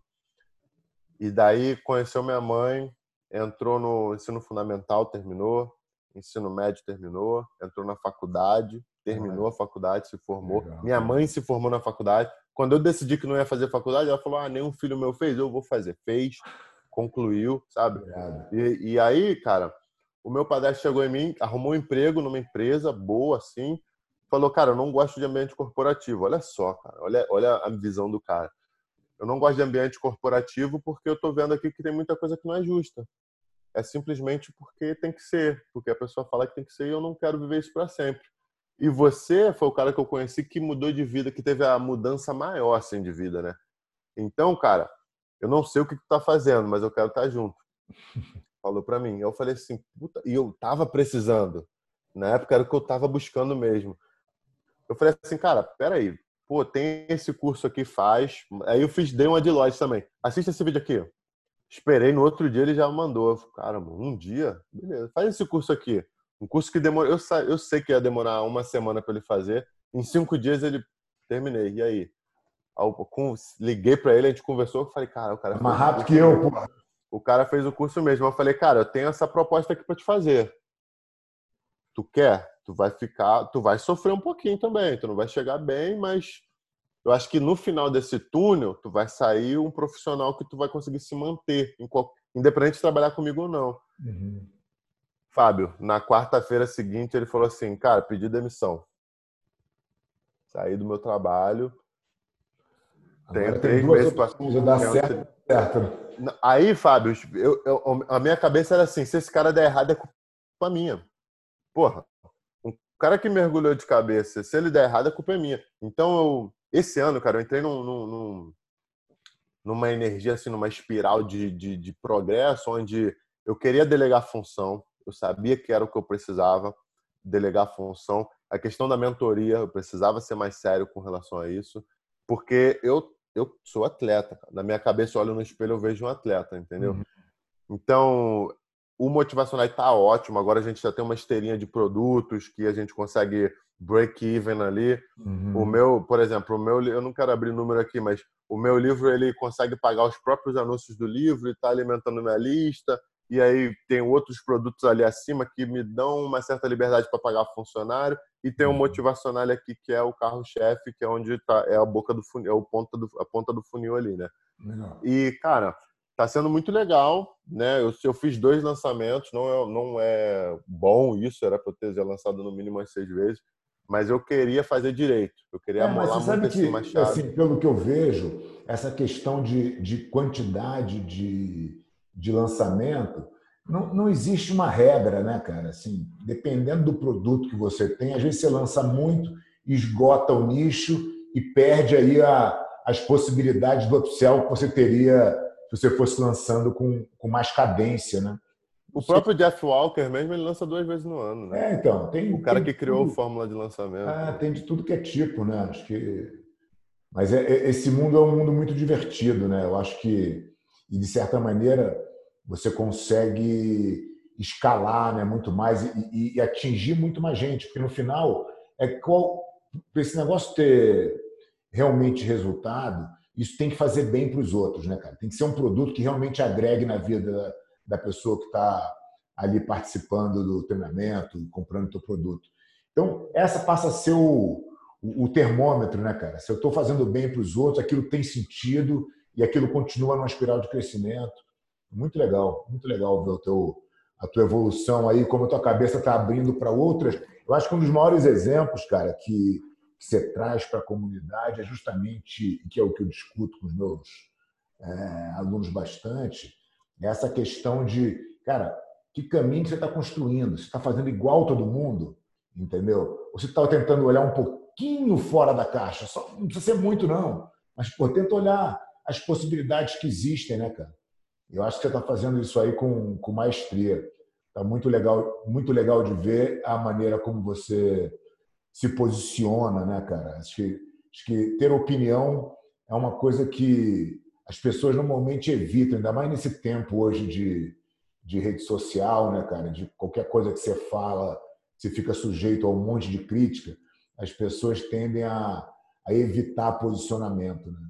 Mas eu acho que a gente tem que valorizar as pessoas que realmente se posicionam. Às vezes você pode se posicionar aqui e mudar de opinião ali, mas não ter posicionamento sobre as coisas, sobre as questões que são importantes ali para o nosso mercado, eu acho que é ruim, né? Eu acho que você tem uma posição bem bacana nos assuntos que tem vezes você fala algumas coisas que eu não concordo e tudo bem também. Isso e acho que vice-versa, né? Mas acho que não ter posicionamento é o mais grave, né? Cara, eu concordo contigo. E uma coisa que eu ouvi muito de você, Fábio, lá no teu Viver do Jiu-Jitsu, eu ouço de você o tempo todo, e que eu ouço de todos os caras que eu admiro, de todos os meus mentores, assim, né? É que o marketing do ego, ele é muito delicado, né? Porque tu faz um marketing para você mesmo, por exemplo, eu sou campeão mundial, olha aqui minha medalha, cala a boca e aceita tudo que eu tô falando. Isso eu acho que não ajuda, cara, a pessoa. De repente vai pegar uma pessoa fraca e vai fazer ela se sentir mais fraca ainda. Que Ou o cara forte vai se afastar de você porque ele é forte, ele não precisa daquele sermão ali o tempo todo, daquela chatice de que eu sou bom, eu sou bom, eu sou bom, eu. Então, quando eu me posiciono, quando eu faço meus vídeos, quando eu faço o motivacional, eu sento, cara, comigo mesmo e falo assim, cara, tu não tá fazendo isso aqui para você. O meu vídeo não é pro Mohamed, não é pro Fábio, não é. O vídeo é para aquele cara que está começando ali e está perdido. Entendeu? O cara, por exemplo, teve um caso de claustrofobia e não gostou, ele precisa entender que aquilo ali não é o jiu-jitsu, aquilo ali é uma coisa isolada, né? E eu bato muito nessa tecla. Eu tô pelo jiu-jitsu, eu tô pelo cara primeiro e depois eu tô por mim, né? Então, conforme eu tô, claro, não tô lá ainda, né? Pô, se eu falar que eu tô do jeito que eu tenho que estar, eu vou estar dando um tiro no meu próprio pé. A direção que eu tô indo é essa, entendeu? Eu quero pelo cara. Esquece eu não existe. É É, pelo cara. Você usa a tua experiência, óbvio, pô, conheço o mundo todo lutando jiu-jitsu, né? Eu abri mão da minha vida, eu abri mão da minha família, eu abri mão de muita coisa. Então, realmente, por isso que atletas vão para empresas, né, dar palestras em ambiente corporativo, porque a gente aprende essa questão que você falou, disciplinar, de foco, entender que tem altos e baixos. E eu acho que o que eu compartilho não é nem meu acerto, cara, é mais meus erros, assim. que é o mais legal de ver, né? Quando você vê o cara que tem sucesso dividindo as derrotas Isso humaniza mais, te aproxima, né, cara, daquele cara que, quando te olha só mostrando a medalha, fala, pô, cara, mas você que é tão longe de mim que não tenho possibilidade de chegar lá. Tem uma definição do Jim Collins que é muito legal que é assim, quando você vai escolher a tua profissão para saber se você está de fato na profissão certa, né? Você ter a tua paixão unida ao viavelmente, economicamente viável, e a terceira ponta é se aquilo faz bem para as pessoas.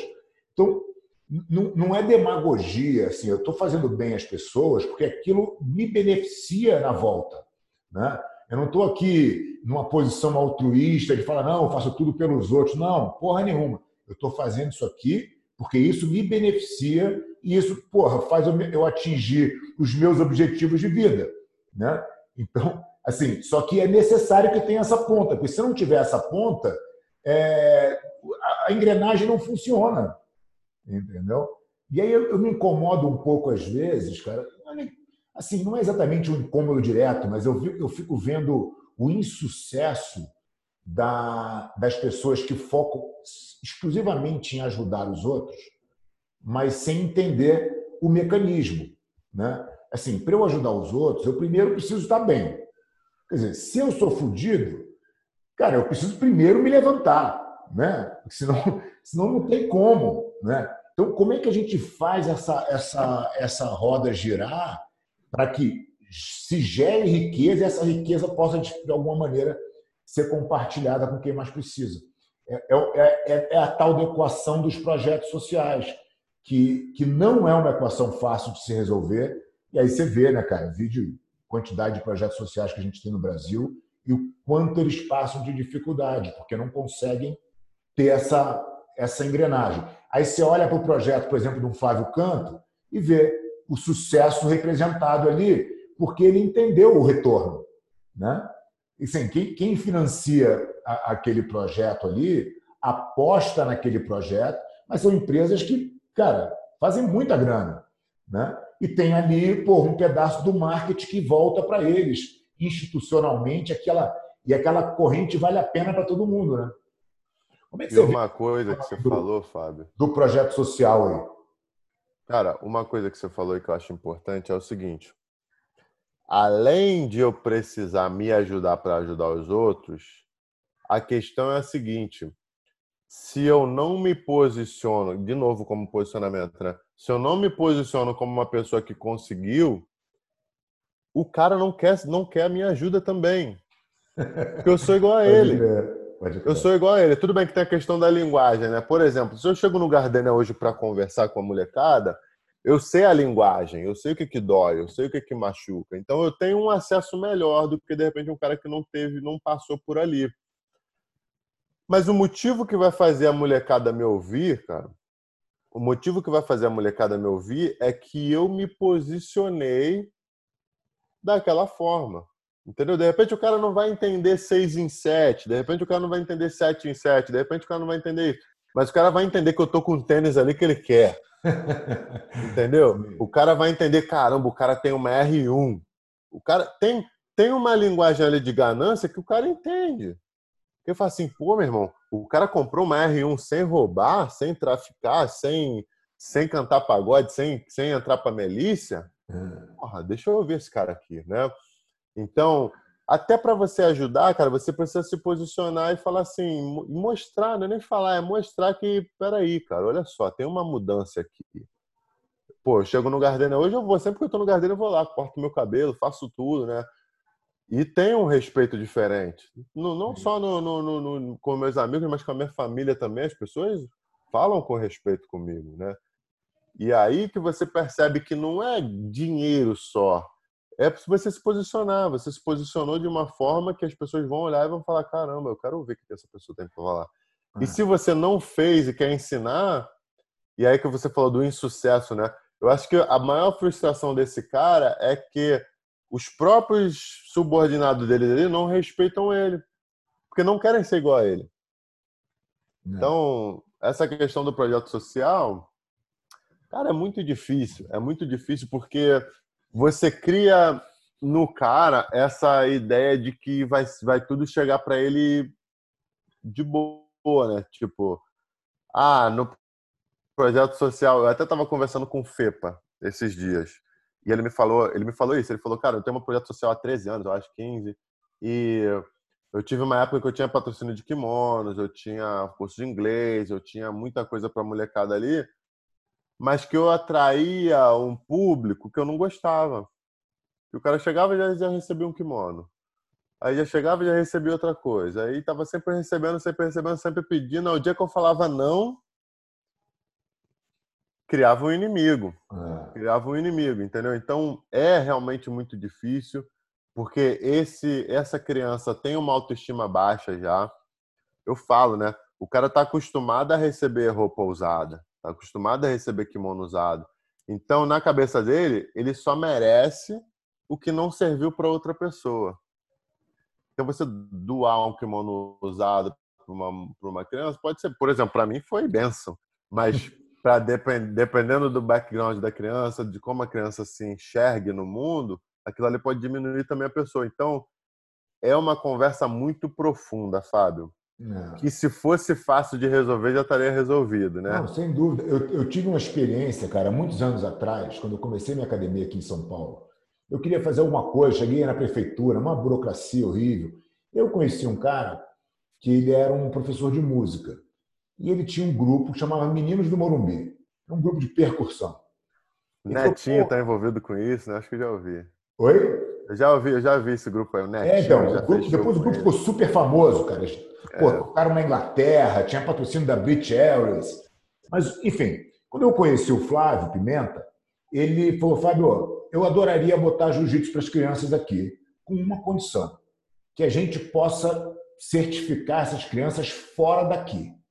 Eles têm que competir, eles têm que estar em pé de igualdade com todo mundo, e eles, se eles forem bons, eles vão, se eles não forem bons, eles não vão. Entendeu? Como é aqui na percussão. Eu falei, cara, fechado, é exatamente isso que a gente quer. Vamos botar aqui, a gente monta o time, e a gente vai para cima, bota o moleque para competir e tal. E aí eu fui entendendo, cara, a profundidade que era você lidar com, porra, com as crianças que vinham dessa situação de necessidade, né? Eles atendiam 19 comunidades ali no entorno. Cara, tinham histórias horríveis, né? Assim, você fala assim, cara, como que pode, né, cara, essa criança ter esse tipo de experiência? O que eu posso fazer aqui através do jiu-jitsu para ajudar? Era muito, muito complicado. Então, o projeto tinha assistência social, apoio à família, ali, 3 alimentações por dia, 3 refeições por dia, um projeto muito mais estruturado, e eu tinha o meu pedaço ali, né? Que a gente dava aula, tinha uma equipe de professores, a gente dava aula de jiu-jitsu lá, e ficamos já por muitos anos, quase 10 anos juntos. De lá saiu o Mesquita, que hoje é um professor da nossa academia aqui, um super atleta, tem a própria academia dele. A menina que trabalhou anos na minha academia como gerente, hoje está nos Estados Unidos, saiu de lá também. A gente teve alguns casos de sucesso lá. Mas eu vi a profundidade e a dificuldade que é. E que não dá para fazer mais ou menos. Não é só o jiu-jitsu, cara. Só o jiu-jitsu não resolve, entendeu? Tanto que eu nunca quis explicar. Eu só vou tocar nisso de novo quando eu tiver uma estrutura muito diferente, porque não dá para ser. Só o jiu-jitsu não é capaz de criar esse caminho, entendeu? e você acaba É uma prejudicando experiência, esse né? cara também, mais do que ajudando muitas vezes.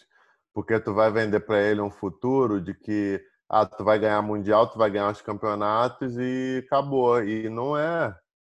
Mesmo se der certo no jiu-jitsu, tem outra estrada de leitura. Você precisa ler, você precisa se comunicar, você precisa se relacionar com outras pessoas. E claro que você vai aprendendo isso ali no dia a dia, mas isso tem que ser conscientemente implementado na rotina do Sim. cara, para ele aprender com consciência por que ele está fazendo aquilo. Porque se for só treinar, ser duro e ser educado, É. e aí o cara que não ganhar, né? Pois é. Isso é uma discussão ótima, né? Que infelizmente, as pessoas que tinham que estar preocupadas com isso mais do que a gente não estão. Então você começa peraí, e aí, né? O que que eu posso fazer aqui? Né? Eu tento bastante ajudar, né, os projetos sociais, mas aí você também entra num processo de perceber a influência que aquele professor ali está dando para aquela molecada. Porque muitas vezes aquele professor está perdido também. Sim. E aí, cara, você vai ver todo um sistema que você é muito profundo, é uma discussão muito profunda que a maioria das pessoas não está pronta para ter, Né? né? E todo mundo tem alguma coisa para aprender nessas questões, mas caramba, no final das contas, cara, é ter fé, né? E continuar crescendo é aquela coisa. Deixa eu me ajudar para eu poder fazer alguma coisa. Eu tenho também vontade. Na verdade, o meu maior sonho com o jiu-jitsu é esse, né? Conseguir Ah, oferecer uma estrutura parecida com a do Flávio. Que aquilo sim. ali é lindo. Eu fui lá, já dei um É, seminário lá, já fui lá, já vi. E realmente, como é que eu dou retorno para essa empresa, né? Como é que eu porque dou a retorno para conta essa tem que empresa voltar, né? apoiar? Não tem outro jeito. A gente está agora. Já tem um tempinho que a gente está trabalhando nisso. Agora a gente está com um projeto no Instituto Aliança, chama Fly High, que a ideia, mas é um projeto profissionalizante, na real. É claro que a gente quer que o cara tenha a experiência de ser atleta e viva esse mundo, mas a gente está pensando como é que a gente vai construir esse cara numa janela de 6 anos de aprendizado, né? Então, obviamente, tem um número limitado, não é uma coisa gigante, mas se a gente conseguir fazer com que o nosso projeto fique em pé da maneira como a gente desenhou, a gente vai ter 24 atletas se formando, né, cara, em tudo que a gente imagina, desde a educação financeira até projeto literário, enfim, tentar construir um cara mesmo através do jiu-jitsu, mas construir para a vida, né?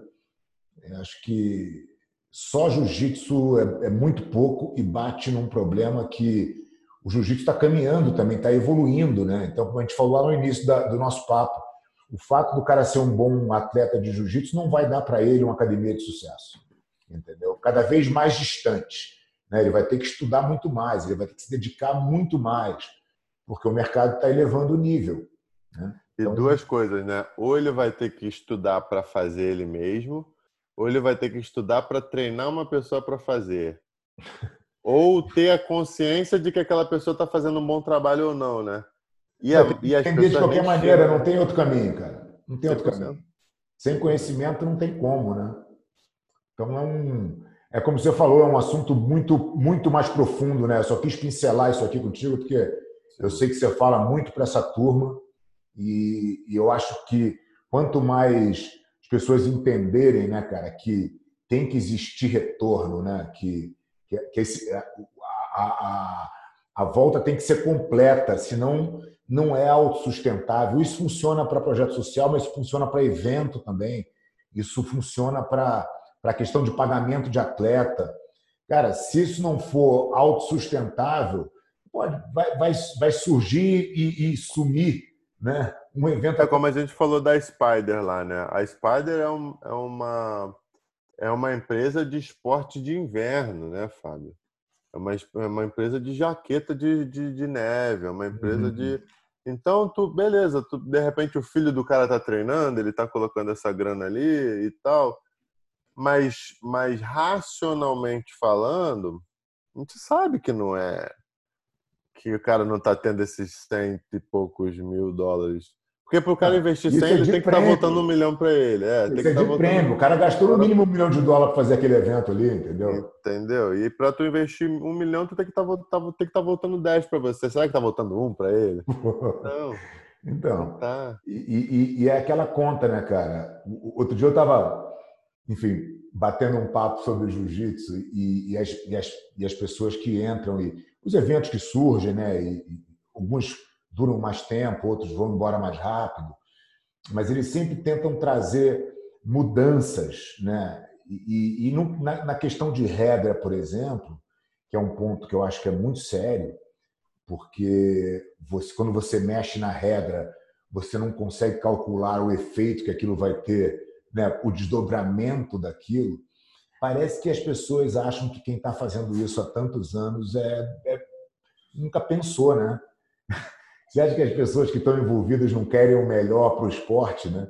Pô, com certeza. O cara que tá faz a BJJF tá pensando nisso há muito. Eu acho Há também arrogância, muitos Fábio. Eu anos também e acho. tentando da melhor maneira, as regras mudam, né? Mas com parcimônia, porque você não pode desconfigurar, né, cara? A maior preocupação, acho que hoje, é assim, como é que eu não permito que o jiu-jitsu esportivo descambe de uma forma que perca completamente a essência marcial.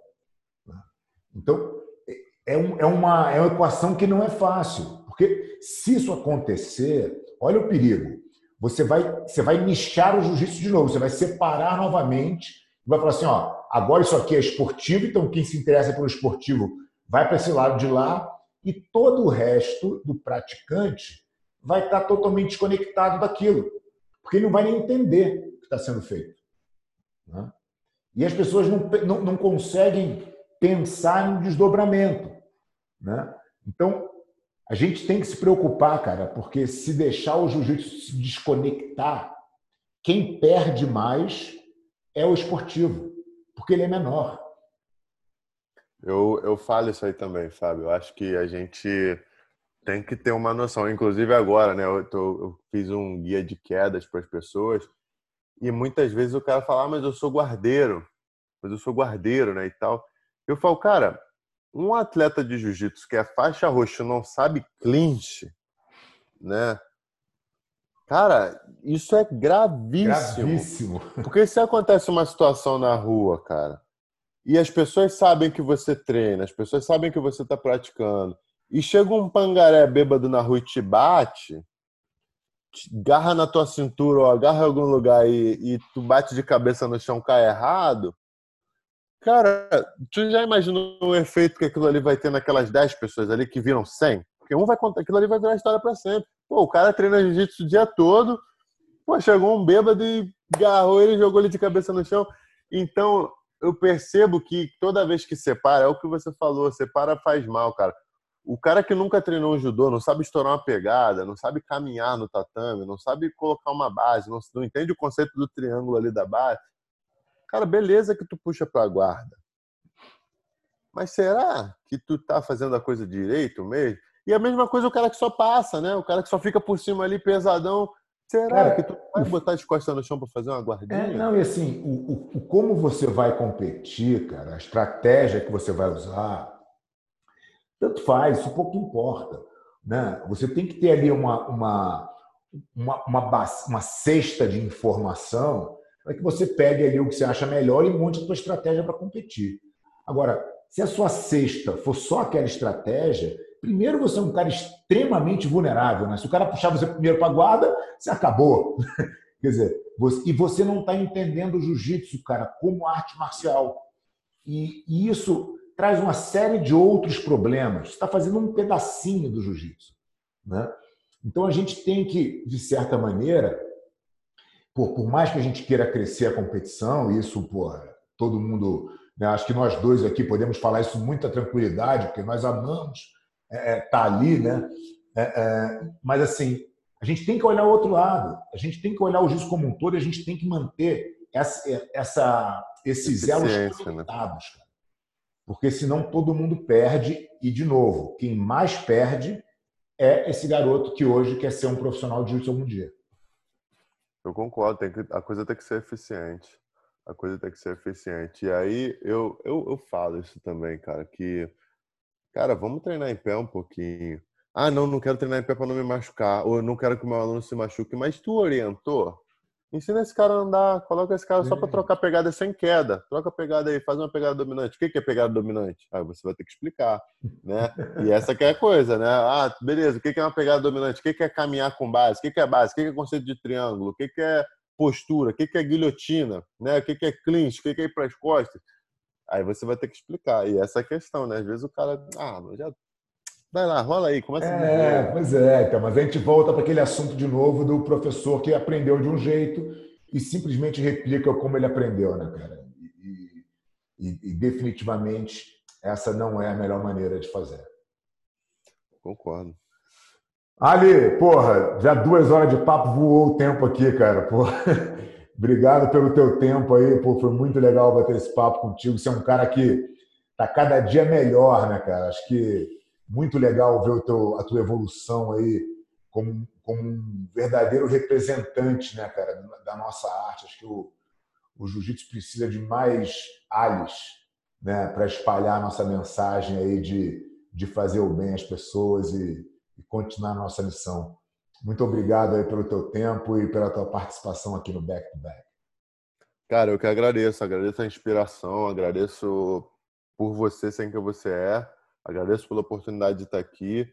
E é incrível que eu falo isso para todo mundo, né? Toda vez que eu converso com o Fábio, eu tenho um banho, eu tomo um banho de sabedoria de pensamento, né? Um cara que está 30 anos na minha frente pensando, né? Então, eu vou sempre recorrer ao Fábio quando tiver alguma dúvida, né? É um dos mentores que eu tenho aí para o jiu-jitsu e para a vida.